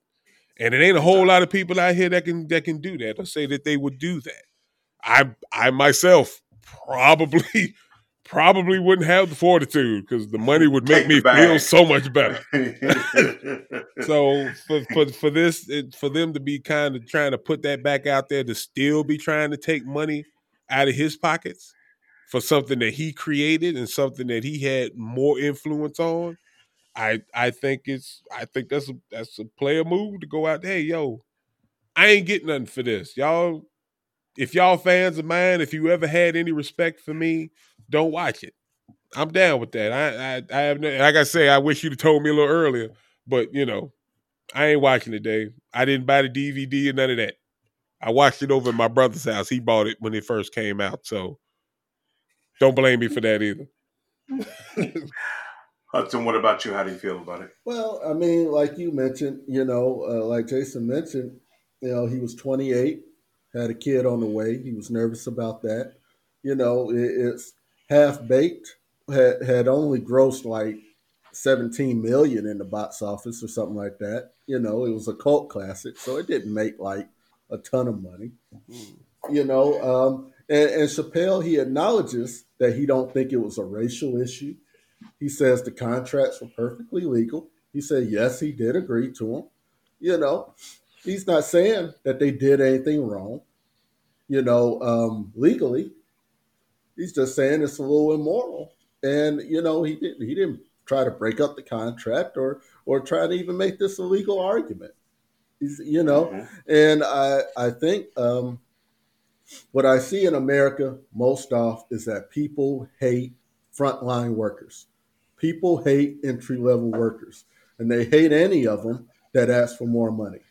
And I know people don't think of actors as entry-level positions, but they are. Just because some actors only make a box lunch for their time on the set. They get a lunch and that's it. Possibly a credit in the movie, maybe. People don't understand that is an entry-level position. The real money is when you get into directing, producing, writing. When you get all into that, then you're making the real money. So people don't understand that when they pay these stars what we think are large sums of money, the producers are expecting to make tons more than that. They're not going to pay the actor $30 million if they don't think they're about to clear 200, 300 million or 400 million off of this movie. Right. So the love that people seem to have for big corporations and big conglomerates is always mind-boggling to me. There's a lot of people who say, hey, he signed a contract. He should just, okay, oh, well. No, contracts get renegotiated all the time.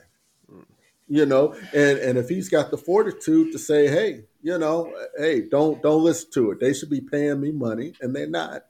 Don't listen to it. Hey, I say power to him. And if he's got that kind of pull to be able to make it happen, he had, like you say, he had a great relationship with Netflix, and Netflix said okay. This Netflix didn't want to mess that relationship up. He's done I think a few specials via Netflix, right? And Yeah. Netflix doesn't want to mess that up. So they had a good relationship, and they want to keep that relationship going. You know, at the time, it's understandable. He signed a contract, didn't know, what it was going to be. But I think for us not to ask these companies to have some sort of a moral standing, a little bit of a humanistic kind of quality, I think it's insane when we, say, hey, well, corporation got over on you, oh well, you should have known better. They got tons of lawyers at their disposal, tons of people who are trained at doing just this, writing these Mhm. contracts and making it in the best interest of them. And you got Dave Chappelle, who is the little guy in this.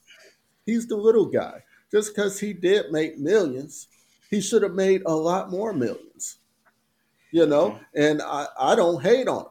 He should be getting those royalties. He should be getting that money. So for me, if you can do it, do it. If you get them to stop streaming it, do it. I know I stopped streaming it. All right. I think this whole situation is amazing on two levels. First, you have this guy who, like Jason said, walked away from an opportunity to make millions of dollars on the basis of principle. Decided he didn't like the type of person he was becoming and the way his comedy was being perceived, and felt like the best thing to do was to just walk away, even though he was going to lose out on an incredible amount of money in the process. And it unquestionably damaged his career, damaged the way a lot of people perceived him. He was ridiculed really for years, until he finally was ready to come back. And then he came back and made a lot more money. Signed this deal with Netflix and is making money clearly hand over fist, and has become even more respected as a comic. Recently won the Mark Twain Award. He is clearly right back on top. So that's an amazing part of the story.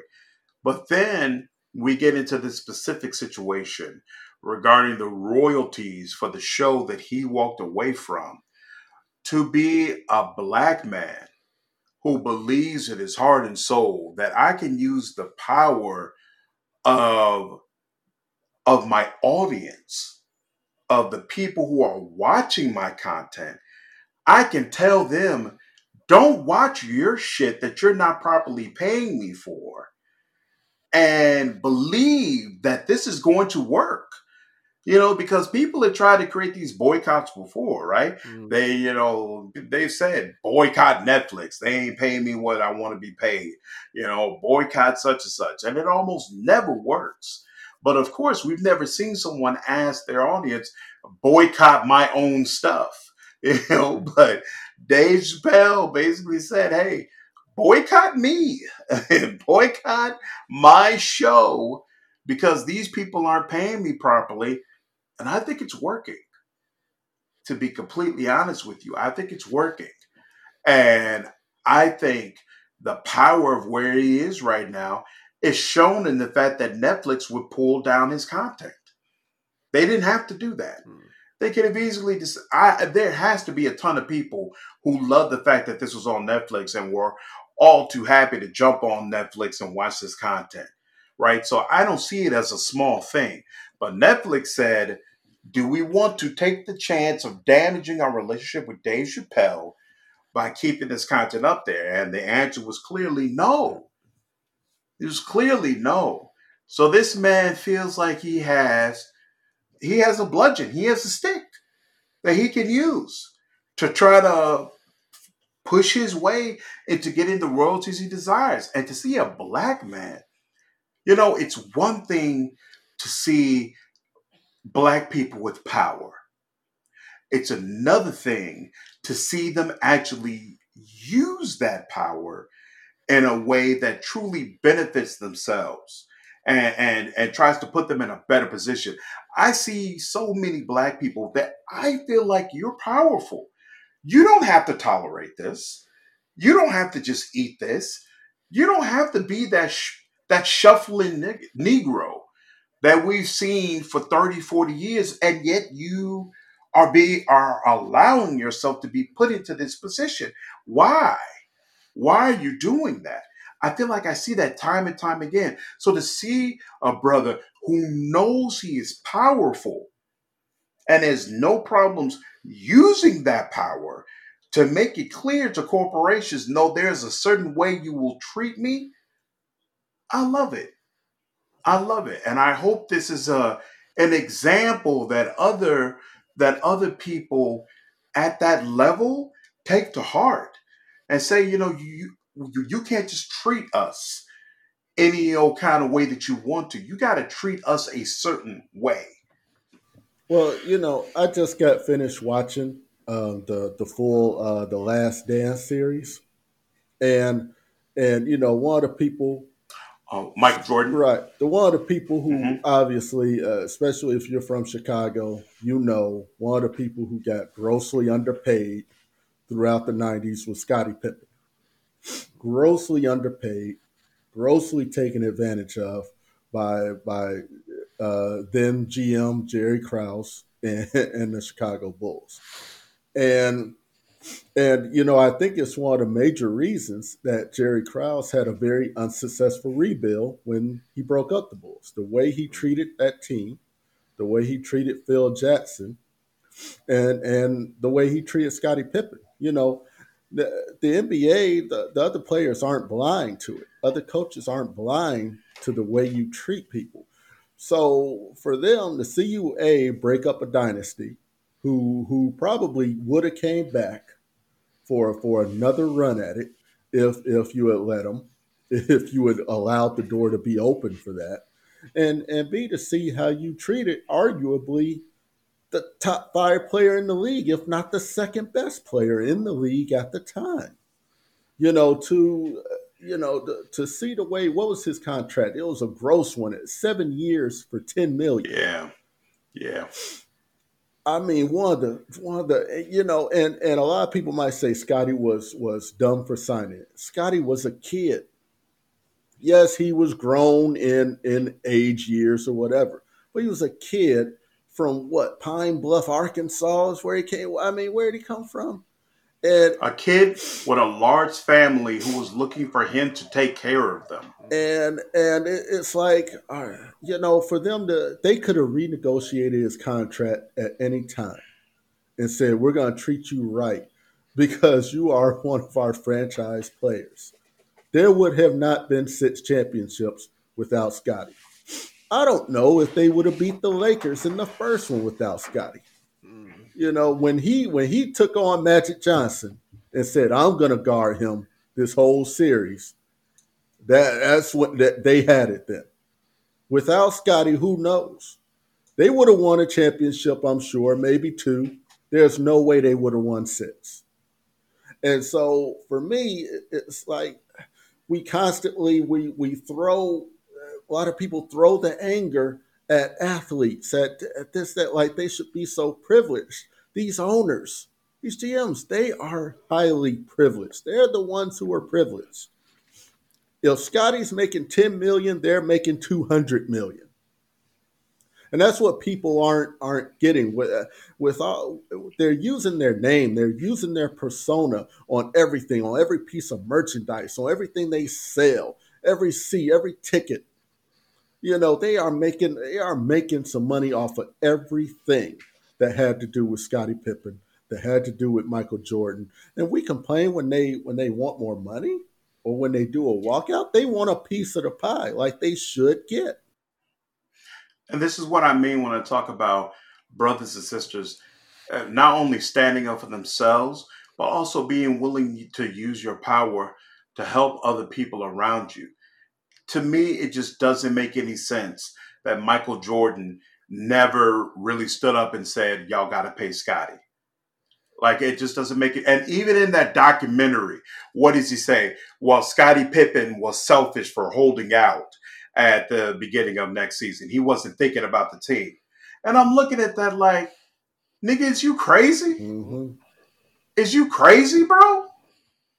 All right. Like, yeah, okay, you're okay with being screwed over in your contract because you're making money hand over fist through endorsement deals and your shoe deals and all this other stuff. Scotty don't have any of that. And you know it. And not only do you know it, you know you need him in order to win this championship. How do you, as the leader of the team, not step up and say, y'all got to do something? I know he signed this contract, but it's clearly grossly unfair. You're not going to pay me, fine, but you got to do something for him. Because at the end of the day, he is so grossly underpaid, it is a distraction to the team. For Michael Jordan not to, again, this is a person who there is no way for the Bulls to punish Michael Jordan. None. They do not have the capability to punish him in any way, shape, form, or fashion. How do you not use that position of power and authority for the betterment of the people around you? Even if you don't care about being race, even if you don't really care about being black, all right? How do you not, if the team means so much to you and you consider yourself the leader of this team, how do you not ensure that the team is not taken properly care of? It's baffling. It's absolutely baffling. But this is what we have throughout the country. Black people who do not use their power to help the people around them because they're constantly scared of what white people are going to do to them. You know, I was at a job, and at this job, I happened to be the manager in charge of a few guys at that time, and and when I first saw my guys' salaries, there was one person in particular. I was like, "Oh my God, what is this? Why is he only making this when he's my best guy?" I was like, "He's my best guy," and I didn't walk on water like Michael Jordan. You know, I was good at what I do, but I was no Michael Jordan at what I did like Michael Jordan is at basketball, not by a long shot. So I walked in my boss's office, said, "This has got to change. This has got to change. Reviews are coming up. We need to pay him." You know, and I made that stand and said it has to happen. And luckily for me, you know, I guess they agreed, you know, and they went on ahead and they gave him a nice bump, you know, and I was so happy for that. And I was happy that I was able to make that happen because I felt it was grossly unfair. And, you know, it's like, did they just take advantage of him? Like, I don't care how it came about, but we need to pay him now because I'm thinking to myself, you know, there's only so long that, you know, because me and him had become friends, but there's only so long that my relationship with him was going to keep him there. You know, he was staying because he liked working with me. And we had great understandings. We were able to work with each other well. But how long was I going to keep asking for that, knowing what he was making, knowing how he was being treated? And I didn't feel right doing it. And I wasn't. Right. And you give me the same situation all over again, I would do the exact same thing. So I don't, you know, I don't understand. I'm sitting here telling you as living proof that if I got a chance to change something, I'm going to do it.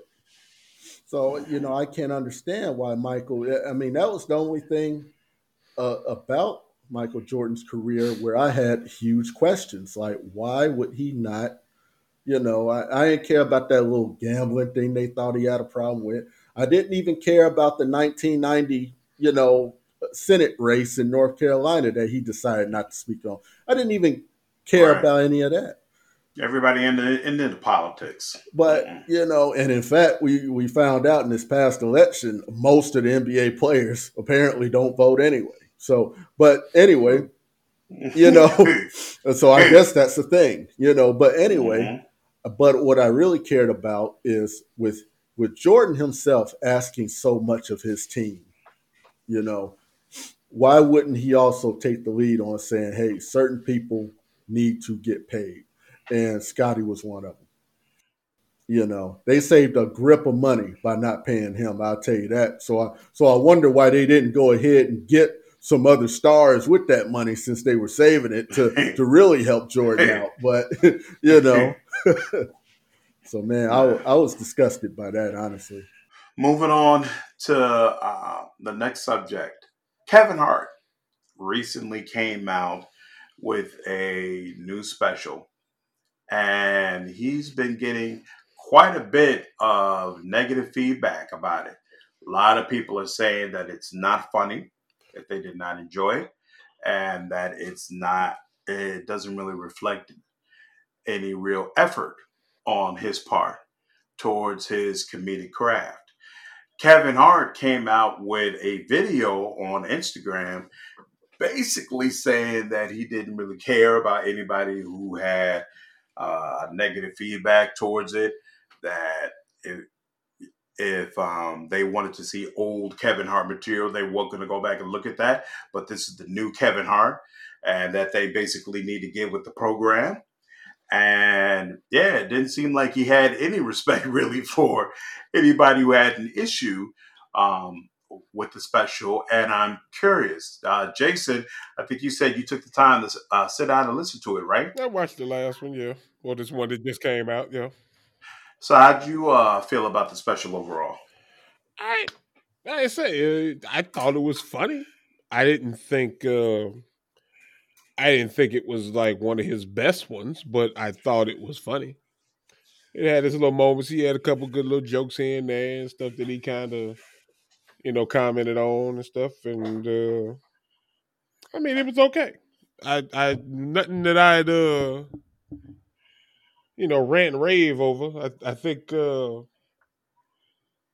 somebody had made a comment, was like, what jokes do you remember?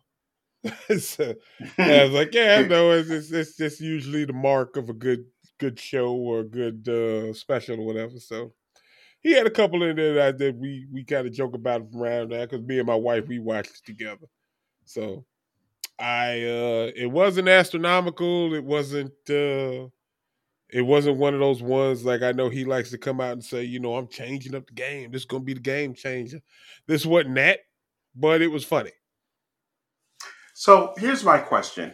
One of the people who had some negative feedback about it online was Tariq Nasheed, right? Mm-hmm. And Kevin Hart felt strongly enough about what Tariq Nasheed said on Twitter that he retweeted him directly and basically was like, I don't care about your opinion. You do what you do. I'll do what I do, blah, blah, blah, blah, blah.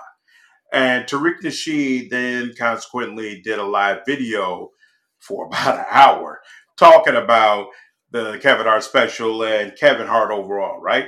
And one of the things he said that I thought was kind of interesting is he said he felt like Kevin Hart doesn't actually talk about anything. That the mark of a really good comedian is someone who can take these serious situations or things that are going on in the world right now and make insightful comedic jokes about what's happening. But Kevin Hart really focuses more on what's real physical or theatrical comedy, and he doesn't really have anything to say. And it was actually the criticism that Cat Williams also made. He's basically like, you've got Trump, the pandemic, George Floyd, protests. You've got so many things that have happened all throughout 2020. Clearly, someone who was coming out with a comedy special in November of 2020 is going to have a ton of things to say. And it's going to have some real insightful comedic perspective about everything that's going on. But one of the criticisms that was made is that you're not really getting that at all from Kevin Hart's series. How did you feel about it? Did you feel like, he really had something to say? Well, to make all those comments or to say that about his comedy, you would have to have seen that before from him. And I don't remember a comedy special where he's ever hit on any kind of cultural stuff or anything that's happening in the news or politics, anything like that. That's not the kind of comedy he does. So why would you expect it from him? Or why would you have the expectations of that from him? It's just not what he does. And there are a lot of comedians out here that don't do that. And there are a lot of comedians that do. And they've all successful with the lanes that they're in. And for him to step out and start trying to make jokes about the stuff, I think honestly would probably be a little weird. Especially if it's something that he's never practiced doing or anything like that. It basically be like starting over from the very beginning, which doesn't make sense for him to do. So, like, if what you had or what you've done over the last 15 some years is what's gotten you your success, why would you really change it? It would I can see maybe if he decided to experiment with some different type of comedy, but I wouldn't do a special on it. Like, that's something that you go, it's like Dave Chappelle, like he talks about how he goes to like clubs in San Francisco and stuff like that just to test out material. Like, that's not something that you do when you try to sell and market and whatnot. You going out and you trying to do something new. You do that amongst a bunch of people and whatnot who will either boo you for a couple bit or give you some honest feedback. So to have that expectation that Kevin Hart doesn't touch on events that are happening in the now would be dumb. Like, why would you even why would you put that expectation on him? So even without that, having that as an expectation, does it make you feel any sort of way about his comedy? Do you feel like it makes him a weaker comedian that he doesn't touch on that, or you feel like that's just not his lane and that he can still be one of the best? I But think that he is what he is. Like, everybody who does comedy has their opinions on, or at least they have the way about going about what their comedy is. Bill Burr touches on aspects about everything when it comes to politics, women, all that good stuff. When you got Dave Chappelle can hit on anything, and I like him for what he does. Kevin Hart, what he jokes about and when he has comedy about, I have laughed. You know what I mean? There's some stuff that he talks about that is relatable. It doesn't mean that it has to be heavily important. I don't consider, like, when he talks about his family and his kids, like something that's astronomical or anything in the news. He's talking about what he knows, and he makes fun of it. And what he makes fun of, I can relate to. So anything that's relatable and that I can understand, I don't think that anybody should be told that they can't be great at doing it. Hell, Sinbad fucked around and talked about relationships and stuff like that and didn't curse or anything like that in his comedies and stuff like that. And he became very successful with it. right, So, everybody has their lane and everybody does what they do. And to step out of your lane to comment on how somebody else's comedy should be or to criticize what they do, I think that says something about you. Like, maybe you a little upset at the fact that his brand of comedy became successful and yours didn't. Or at right, least you had like we talking about Cat Williams. Cat Williams had an opportunity to be one of the largest comedians in the world, but he kept fucking up in his life. Now, I'm not sitting here and I'm not going to sit here and judge him or anything like that, but would you take a gun to the airport? That's going to throw a fucking monkey wrench in the shit you trying to do. right. You know what I'm saying? And to come out and talk Facts. about somebody else or whatnot is further taking you away from where you need to be going. So you can sit here and you can comment about Kevin Hart, but Kevin Hart is still pushing. He's still pushing in what he does and how he does things, and he keeps pushing forward. He makes horrible movies, but he seems to be making money off of them. he does big stupid stadium events and whatnot that might not necessarily be funny to a whole lot of people, but he sold out the damn stadium and he made his money. The motherfucker does what is it? Citibank or Capital One? He does commercials, popping out credit cards. I see him on the TV and shit all the time. He's doing what he got to do and whatnot to get himself to where he want to be. And I'm not gonna be mad at him for it. And never have I heard him ever say that I'm the best comedian out here. I'm the funniest dude out here. I've never heard him say that. I've heard him say he's famous, which is true. I've heard him say that he works his ass off, which he does. I've never heard him make the claim that he's the funniest comedian out there. Never heard him make the claim. Now, granted, him jumping online and getting pissed off at a bunch of people and whatnot for, criticizing him and stuff, I think kind of takes away from the title of your special. Because if you ain't got no fucks to give, you probably shouldn't give a fuck what anybody think about you. But I mean, I don't know where he is right now. Maybe he's feeling a certain kind of way about people talking, because I'm pretty sure folks been talking shit about him for years. As high as he keeps climbing and shit, there's plenty of people that talk shit about him. And I've never heard him like lash out before. I find it interesting that he did it this particular time. And I'm wondering why it seems so much more personal now when the people are saying things about him. I don't know if he feels a certain way about what this special meant to him or something like that. But I think he needs to just keep going. Like, people been talking shit about you for the longest time, bro. And you're still making your money. So if you're making your money, make your bread. And as long as you're comfortable with yourself. Yeah. Hudson, were you able to see the special? Oh, yeah. I thought it was funny. I mean, what I'm trying to figure out is Kevin Hart's not up there telling knock jokes. You know what I mean? He's not telling chicken or the egg, which came first jokes. He's sitting there pointing at things that happen in life. So for someone to say, great comedians find a way to point at events and things like that, it's like, what events is he not pointing at? He's just not pointing at specific ones that are your particular headlines. He pointed at relationships with your daughter and thinking about her dating life, right? Which a lot of fathers think about. He did talk about the pandemic and pointed at his own experiences with the pandemic. He's talked about everything he talked about on that special are issues that people face, that real people face. He talked about being famous, but not as famous as other people, and how he feels about that. He talked about how getting that fame changed and how it's evolved over time with social media and the cancel culture. Like, he's talking about issues. So it's not like he's sitting there, like I said, telling these, he's not being Mo, Larry, and Curly on the stage. He's not doing slapstick comedy up there. So what he sounds like is a fan perspective. It's just not his brand of comedy. So, which is fine, but I don't think it warrants it's not a good stand-up.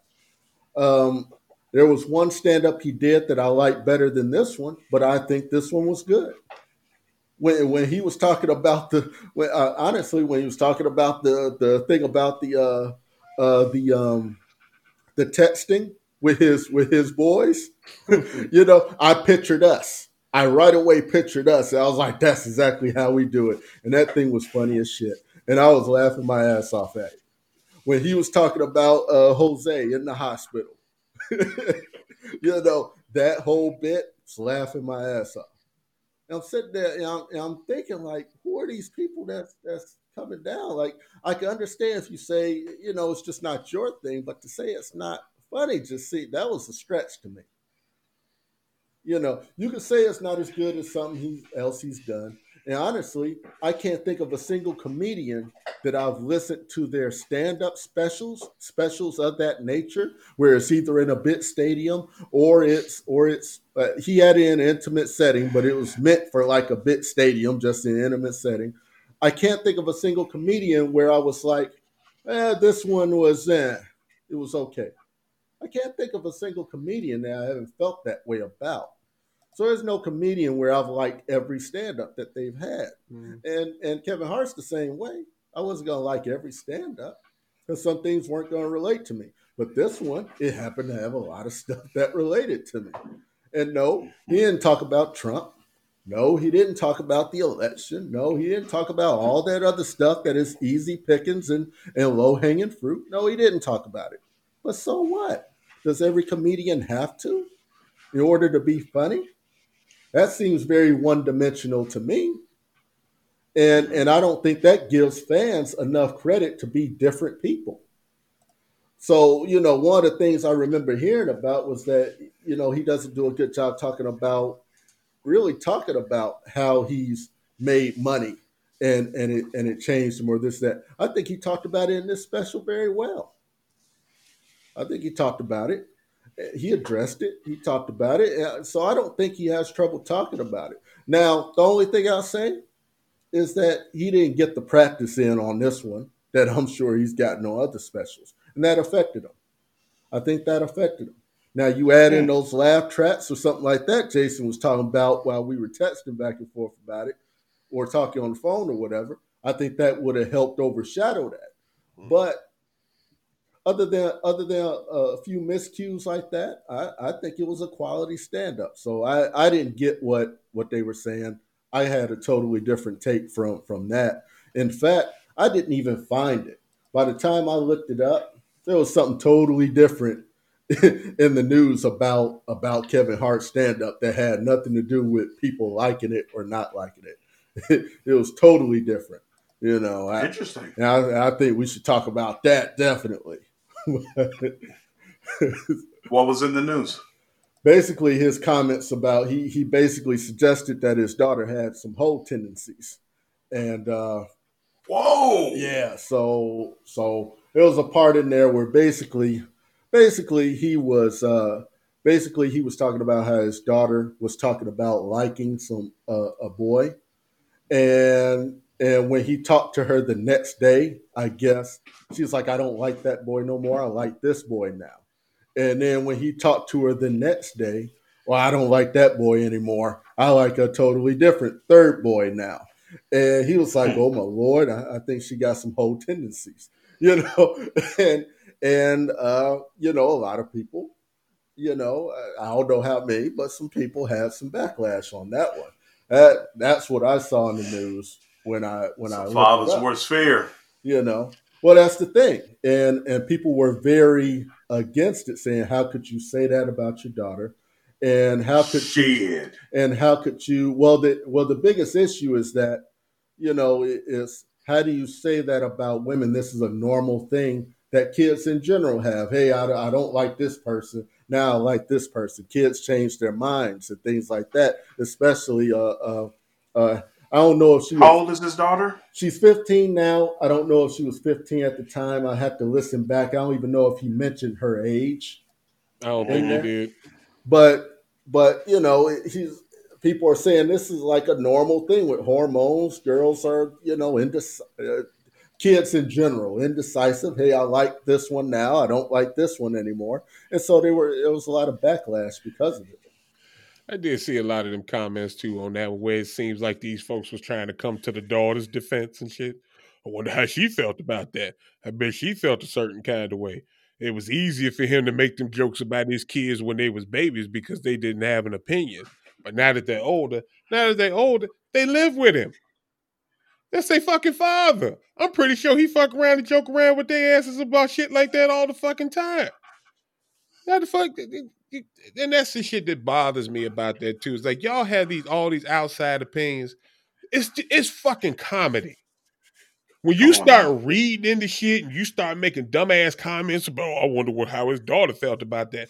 I think she felt just fucking fine because dad is bringing home millions of fucking dollars and making her life very fucking comfortable. I'm pretty sure his daughter ain't got one fucking problem with dad's jokes. Stop getting in the way of it. Stop getting in the way of daddy's success. Oh my God. Like, man, don't worry about me. I'm good. Kill your motherfucking self. I can't stand that shit. Like, everybody always takes, and that's the problem with it is when it comes to comedy and shit. It's like so many motherfuckers try to put all this real shit on a joke. It's a joke. Either laugh or don't and move the fuck on. Have you ever seen a joke that you felt like did go too far? Where you felt like this dude, somebody needs to tell him, like, nah, you shouldn't have said that, bro? I've heard jokes from certain comedians where I feel like I get a little bit more insight into who they are. Mm-hmm. Like lately, well, not lately. I haven't heard it lately, but I know maybe for the last couple of years, I've heard a lot of white comics that like to use the word nigga, Mm-hmm. and then they like to throw it into this jokingly type deal, and it turns into this thing. It's just a word. It's just a word. Yeah, but you still shouldn't be fucking using it. Whether it's a Mm-hmm. joke or not, like sometimes, like I feel like you can't go a little too far, especially when you trying to lighten up or you trying to make light of something, like especially Mm-hmm. like that and whatnot. Like I feel that's a little bit in poor taste when it comes to that because that's a word that was set up for a reason. Like, do you remember when this was years ago? But there's a radio host. I think his name was Don something, and he was looking at a clip of some black sports athletes or black female sports players, and said that they looked like a bunch of nappy headed I hoes. remember that. Mm-hmm. And then he Don basically lost Imus. his there we go, Don Imus, and he basically lost his show over that. Like when that whole thing went down, did you feel like the criticism was warranted, or did you feel like, bro, he's a comedian, he's just making fun of him? People, y'all need to let Don Imus was it. not a comedian. That was their coach, wasn't it? No, No, he's he just wasn't a coach. he was a white man on the radio. He wasn't even a He was, comedian. but wasn't he supposed to be like a comedic type of guy on the No, radio? not at all. Really? The Don Imus show, if I'm not mistaken, his show was more political than anything else. Yeah, Don Imus was Oh. not a comedian. He ain't do like stand Okay. up and no shit like that. So when he said that shit, it was just an old white man behind the mic talking shit. So let me do another example then. What about did you ever see the clip of Kramer when there were two black women in the audience who I guess were heckling him during his show? And then he made the joke about, a few years ago, y'all would have been swinging on trees, for talking to be this way. Yeah. I don't remember the exact joke he made. I know exactly what you're talking about. The problem with that particular stand up is none of that shit was rehearsed. He ain't had none of that written down. He went off because he got mad at the two sisters in the audience. But hold on, but that's true. But and you're correct. It was not rehearsed, but it was a joke. It was completely off the cuff, and it was completely like he put that together on the spot. But it was a joke that he put on the spot. Do you feel like he deserved the criticism and the backlash that he got for his off the cuff joke that he made towards these two black women heckling him? I want to be careful on how I put this because I've listened to angry comedy, right? But on the spot angry comedy, I think is a little different, as opposed to somebody sitting down and writing it. And when you get pissed off because these two niggas is up front bothering me in the middle of my show, I'm gonna make some jokes about these niggas, which he repeated many, many times. Mm-hmm. Think it's a little different. Just a little different. Like I know angry I've listened to George Carlin, and he's even used the word nigga, and it hadn't offended me as much as fucking Kramer, because Kramer snapped the fuck off. He was mad because them bitches in the front of the audience was fucking up his show. That's why he started going in on them and using the word niggas and shit. So I think it's a little different. Okay. That right there. And if you can't handle the heckling and shit, maybe you shouldn't be on the stage. If anything. Now, when you went off into this realm of nigga this, nigga that, and you gonna swing for some trees and shit, I think that just lit into a little bit of what's going on in Kramer's mind. That's slightly different when we compare it to, like, because we're talking about did Kevin Hart's joke go too far? And from my perspective, his joke didn't go too far. What I told people is that what I think is that he's not making fun of his daughter. I think he's making fun of himself and his reaction to his daughter. Because he even mentions, I went to go see those boys. And I totally understand why she said, screw Match. I want Jason now. oh, wait, screw Jason. I want Tommy. I totally get it. And I think he was making fun of himself at that point and saying my reaction was just kind of, was overreacting. And I think people, I think as a joke, I don't think he went too far. And I think what people often do is they attack the person instead of the mentality. And I think this joke is a perfect thing to use as a talking point and say, hey, a lot of men do think that way. If their son came home and said, hey, well, I don't like Lisa no more. I like Tammy. I don't like Tammy no more. I like, a lot of men will have a different perspective on their sons doing it versus their daughters. And I think that's a real thing for a lot of men. I'm in a father's group. I see it all the time. they got some very 1920s type thinking when it comes to their daughters. He made a joke about that too when he was talking about I forget what they called it when he was at the movie theater. His nephew or something told him he went to the movies and his girlfriend had him get a large box of popcorn and they had stuck his dick up through it. What did he call it? I can't remember what he said. I can't remember the buttery something. The butter.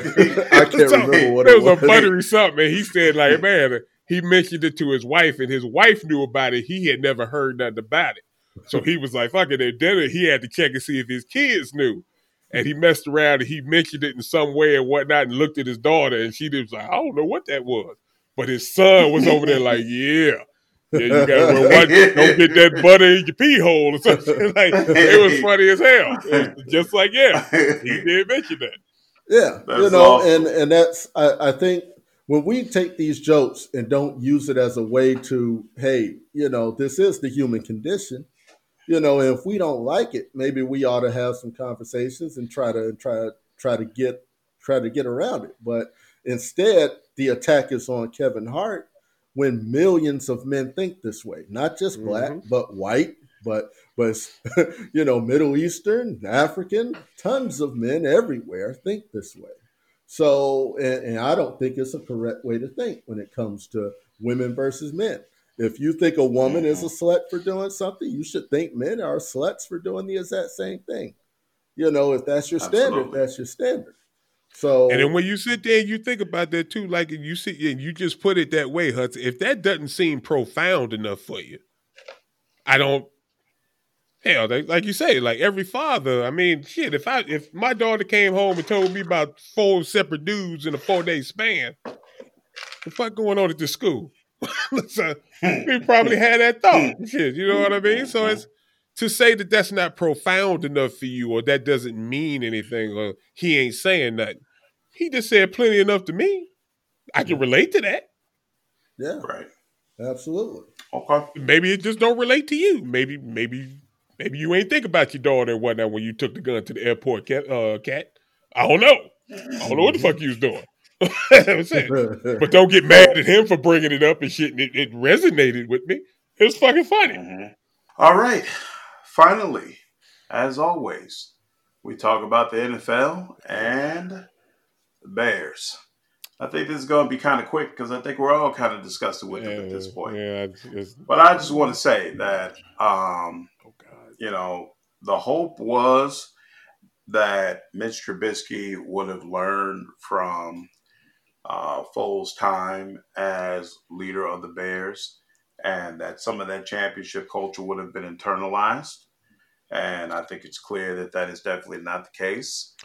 And I think it's completely obvious that the Bears continue to suffer from poor offensive line play and, frankly, poor coaching.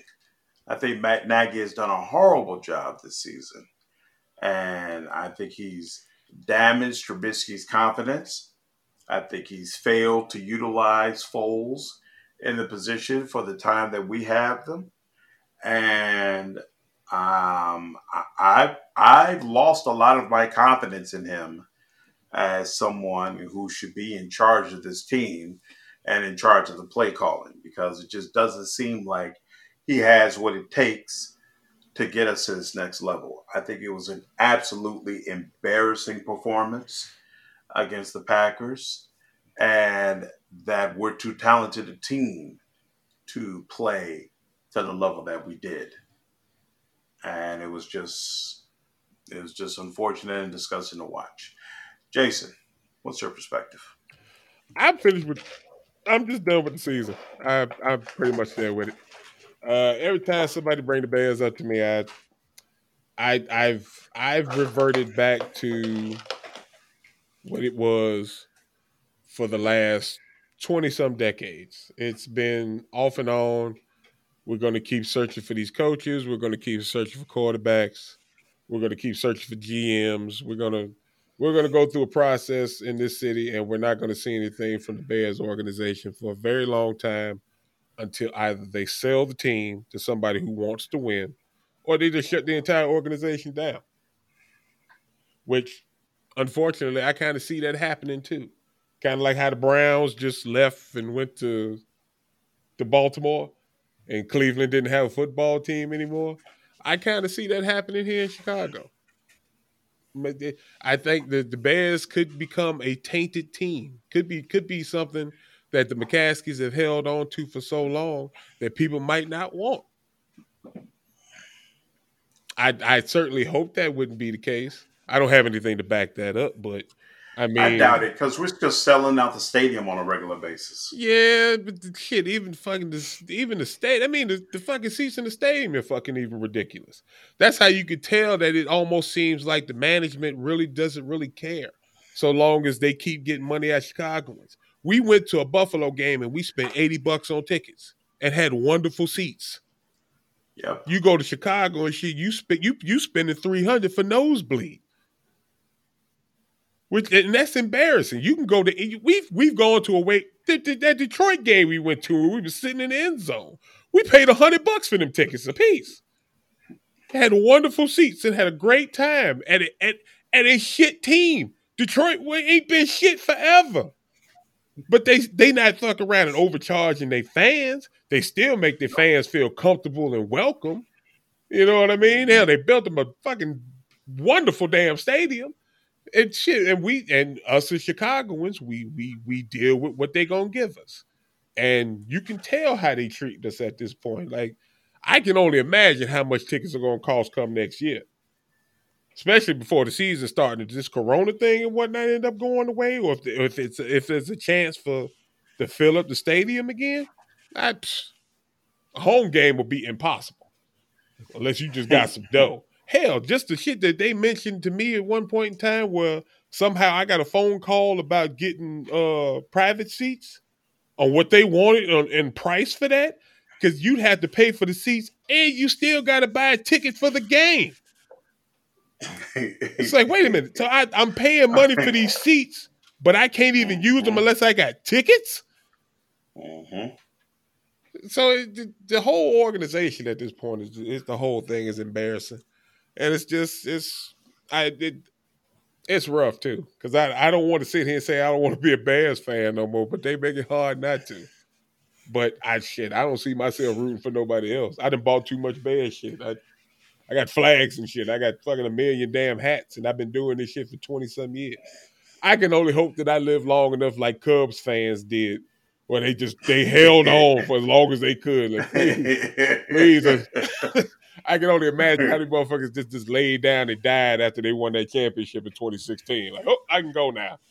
Yeah, I mean, I think that's the saddest thing, right? We're not that far away. Like, technically, in a couple of years, we could be right there in the thick of things if they put the correct pieces in place. It's not like we're just this horrible team that is a million miles away from ever being able to compete. Here's how I can have hope for it. If you can find somebody, or if you can find an interview, or somebody can mention how they can go from where they were in 2018 and how they became what they are now. If you can find somebody that can explain that difference to me, not even now, the very next year, they went from 12-4 in 2018 to what was it, 5 and something? 8-8. The very next year. Like, how do you go from being a pinnacle team, a Super Bowl possible team, to just completely mediocre? And they haven't even made that many changes. Maybe a coach here and there, a particular player. The reason for that change is clear. And it's one that I keep repeating to you over and over again, and you keep ignoring me every time I explain it to you. We lost our premier safety, and it completely changed the makeup of the team. We've had this discussion many, many, many times. So you before. telling me the difference between 12-4 and 8-8 was a safety? It was just him. It was not just any safety, bro. He was a brother who had the speed to stop those plays that could have been touchdowns. A lot of those, hey, this is about to be a touchdown, were stopped. Adrian Amos was a strong safety. Yes, but he was fast enough where he could cover the field and make up for some of those miscues that were happening in the secondary. Listen to what I'm saying. At that point in time when it was Eddie Jackson and it was Adrian Amos, a strong safety plays the line. A strong safety is mostly a run defense guy. He's basically another linebacker. So all them plays that they was making back there was all Eddie Jackson because he was playing his natural position. I understand what you're saying, but what I'm telling you is he had the speed where even though he was supposedly playing the run, he was still fast enough to make up for mistakes that were happening out in the secondary. That is how blazing fast he was. He was running out there and stopping potential touchdowns. And we lost that when we let him go to the Packers. We lost that functionality of our defense. And we have never been the same since. And that ruined the entire team. It didn't ruin it completely. We were still 8-8. So we didn't have a losing season. But it completely took us out of real championship contention, and it made us a significantly worse team overall. Okay. I'm going to go back and look at some tape and see all these Do that, brother. These defensive look plays at some tape. Adrian Amos. Look at his stats. Because I remember it was mostly Eddie back there in the backfield. I remember that much. He was an absolutely critical cog of our defense, and we let him go. And his absence is still felt even in 2020. Hudson, what were you about to say? Well, from my perspective, right, 2018, what you had was you had a Mitch Trubisky who really didn't know Nagy's system. And Nagy was forced to almost let Trubisky kind of play a run and gun type of thing. And they were forced to use him along with Cohen. Right? That line was shaky. And you could see it when they tried to run the ball with, who was it, Jordan Howard? Mm-hmm. Whenever they tried to run with him, you could see that line was shaky. You could see it then. And what I keep telling people is that Trubisky's ability to run and having Cohen out there really covered up that line. It made that line look better than what it was. Now, that line was still better than what it is today, but not as good as people think. That line had problems. But when you got Cohen and Trubisky back there who could break a play for 20 yards with their legs just from out in the backfield, it's a little easier to cover up little discrepancies on that line. Now, here's what also happened in 2018. We had Goldman and we had Hicks healthy most of that year. Here's what we had in 2019. They decided that Trubisky knew the playbook well enough to try to do those plays that Nagy wanted to do. They decided that they could try to make Trubisky more of a pocket presence and not the run and gun Trubisky that they had going in 2018. So Trubisky stood back there and kept fucking up, right? Also, the line didn't look as good because Trubisky just stood back there fucking up. Now, sometimes Trubisky would run it, and that was okay. Plus, they started calling plays specifically for Trubisky to run, which would fuck it up because the line couldn't block, right? They also stopped using Cohen. Cohen was used very little in 2019. Now, here's the other part on the defensive end. Not only did we change coordinators, but we lost Hicks for a good chunk of the year. And that was tough on that line. Now let's fast forward to last week's game. Last week's game, let's see what happened. Last week, we had no defensive line. And I didn't know this. I didn't know this until right before, because I didn't know that Hicks was not going to play. Right? I didn't know how serious his injury was. But when I heard that he wasn't going to play right before the game started, I was like, oh, shit, here we go. Our best defensive lineman out there was Urban. That was our best lineman out there last week. And that is a sorry sack of shit. Okay? Urban is not a good lineman. And they showed it on the first drive. The Packers. Damn, bro, you couldn't even give him a little bit of respect. The Packers ran completely up the middle. And on the first replay, you saw Urban getting his ass blocked the hell out the way. On the first replay, you saw it. And Urban has no presence in there. Urban's okay when he had Hicks standing next to him. Without Hicks really hold that line together. Dalvin Cook would have got 200 yards on the ground if Hicks wasn't in that game most of the game. This is true. So we have to remember what happened in July. In July, Goldman opted out of the season. Now, what should management have done the moment Goldman said he was not going to play this season? They should have went and got a credible lineman to be on that line. They did not. They did not. So they left. So they decided to leave Hicks and Harris there. And Harris is okay. He's good enough to be next to Goldman and Hicks and still do a little damage. You know, and I would even say he played well enough to consider himself being a starter. But here's the thing. Harris went out with a shoulder injury for the season. Mm-hmm. So now Harris is gone. So now Hicks is the only one left. He single-handedly held that line together with glue and bubble gum. And now he was gone. Dude, they called Hicks' name more throughout that game than any lineman we had out there. Yeah, they did. They had no reason to call any of the other linemen's names. And Hicks was on the sideline.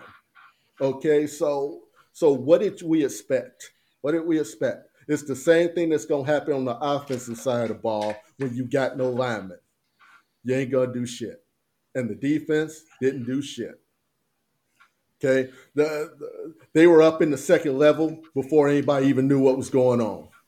They did not have to adjust their plays for any lineman. With Goldman in there, you got to double Goldman if you expect to run the ball. And you got to double Hicks if you expect to run the ball. You got to. And that's how the Bears got a lot of their success, especially in 2018. Those linemen disrupted every damn play, which made it a lot easier for the linebackers and a lot easier for the secondary. I agree with everything that you're saying, but everything that you're saying has to do with running the ball. All right, but it was Rodgers who. Why are you looking at me crazy like that? I'm just waiting to see where you was going with it. Yeah. It's Rodgers. It's Rodgers who was throwing them bombs on us and getting those touchdowns that was basically embarrassing the shit out of us. And that goes back to the lack of Adrian Amos out in the backfield. We had eight hurries in that game. 8 hurries. We never hit the quarterback. We had 8 pressures that entire game. Right. There was no lineman to put any pressure on Aaron Rodgers. Aaron Rodgers could stand back there and pick them apart. No, I don't. This part I don't agree with. Hicks does not. I don't really feel like Hicks helps with pressure all that much, to be honest with you. Hicks is amazing for run defense, but there have been multiple games this season where Hicks was in the lineup and we still got no pressure against the defense. Like I don't feel like that's a direct correlation, to be honest with you. Games and look at the stats. They get tons of pressures and hits on the quarterback in each game. And Hicks draws a double team every time, which helps to get other players moving. Without Hicks, there's nobody on that line to double team. I 100% agree with you that the defense is not as good when Hicks is in. But I feel like the loss to the Packers has more to do with our loss of Adrian Amos than not Oh, having God. Hicks out on the field. I feel like he would have made God. a bigger difference because when when Rodgers is out there slinging the ball around and throwing these passes, Adrian Amos is the one who could help shut that down with his speed and his just understanding of the football field. Oh, God. Whereas with Hicks, he'll be up front and he'll make it harder for them to run, but he's not necessarily disrupting what Aaron Rodgers is able to do. It's not the same. Uh-huh. So in all of that, so the defense obviously wasn't going to get anywhere. And that was obvious. Now, on the offensive side of the ball, right, especially that first and second series, Trubisky was actually getting the ball moving. And Montgomery would not have had that 57-yard run if there wasn't the threat of Trubisky taking that ball and running with it. That little split-second difference of them thinking Trubisky might take that ball and run it gave an opening for Montgomery. Okay, so the line actually looked better this game. Yeah, I think it was because Trubisky was in there, because he can run it, which means, but there's the other problem. That means Trubisky only gets in his own way. So Trubisky made his usual errors in throwing into double coverage. And here's the problem. When mistakes happen, right, Trubisky seems okay until a certain type of mistake happens. And the mistake happened early. It's when Montgomery had just did that 57-yard run and Trubisky threw it twice to the end zone. And both times it was dropped. One by Kmet, one by Robinson. They both dropped touchdowns right there in the end zone. And I think that shook him because instead of 14-7, it ended up 14-3. And now Trubisky thinks he's got to do all this Superman shit and ends up throwing it into double coverage and had nowhere to throw it because Mooney was covered on both sides, inside and outside. Even a perfect quarterback couldn't put that ball in a place where only Mooney could get to it. And Mooney is not the type of guy to go up against double coverage to bring a ball down. That's not what he's supposed to do. You're supposed to depend on Robinson to do that. Mooney, you're supposed to expect him to outrun everybody and zoom that ball, but he was covered. And they did that multiple times in the game where they're trying to force it double coverage when they should have checked it down. And these are mistakes. These are things that Nick Foles was doing. So there's something going on here that's just, Now, in Nick Foles' defense, he's standing back in the pocket. They know to tee off on him every time. So that's what they do. They tee off on him so Foles don't have the time. But Trubisky, they lay back because they don't know if he's going to run. They spend time trying to contain him. Trubisky had the time, but he just decided to throw in the double coverage because, let me just sling it downfield and show how far I can throw it. That's the problem. If Trubisky could settle down and Nagy waits too long to settle him down. Nagy went and settled him down, and that's when he got the first touchdown. That's when they got their 10 points. And that was the last real points they got. The other 2 touchdowns were garbage touchdowns. Mm-hmm. So, but they played it in a way that's how they should be playing the whole game, right? During the garbage time, you get 10-yard chunks, 15-yard chunks. Well, during the game, you need to try to get 5-yard chunks, 4-yard chunks. Get that dump pass until you can open it up for a long ball. But they're not patient enough. Now, Jason, you said that last time we were on the podcast. They're not patient enough. They decide all of a sudden they got to throw it deep into double, triple coverage. There was one in the triple coverage.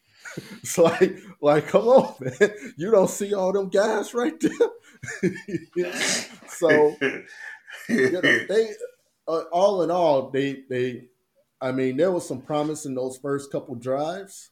It's just though he makes those major mistakes, but he has the ability that he can keep a pass rush at bay because people think he'll run it, but he doesn't know how to use that and be able to actually get consistent games on the field. And I think it's because mentally he checks out.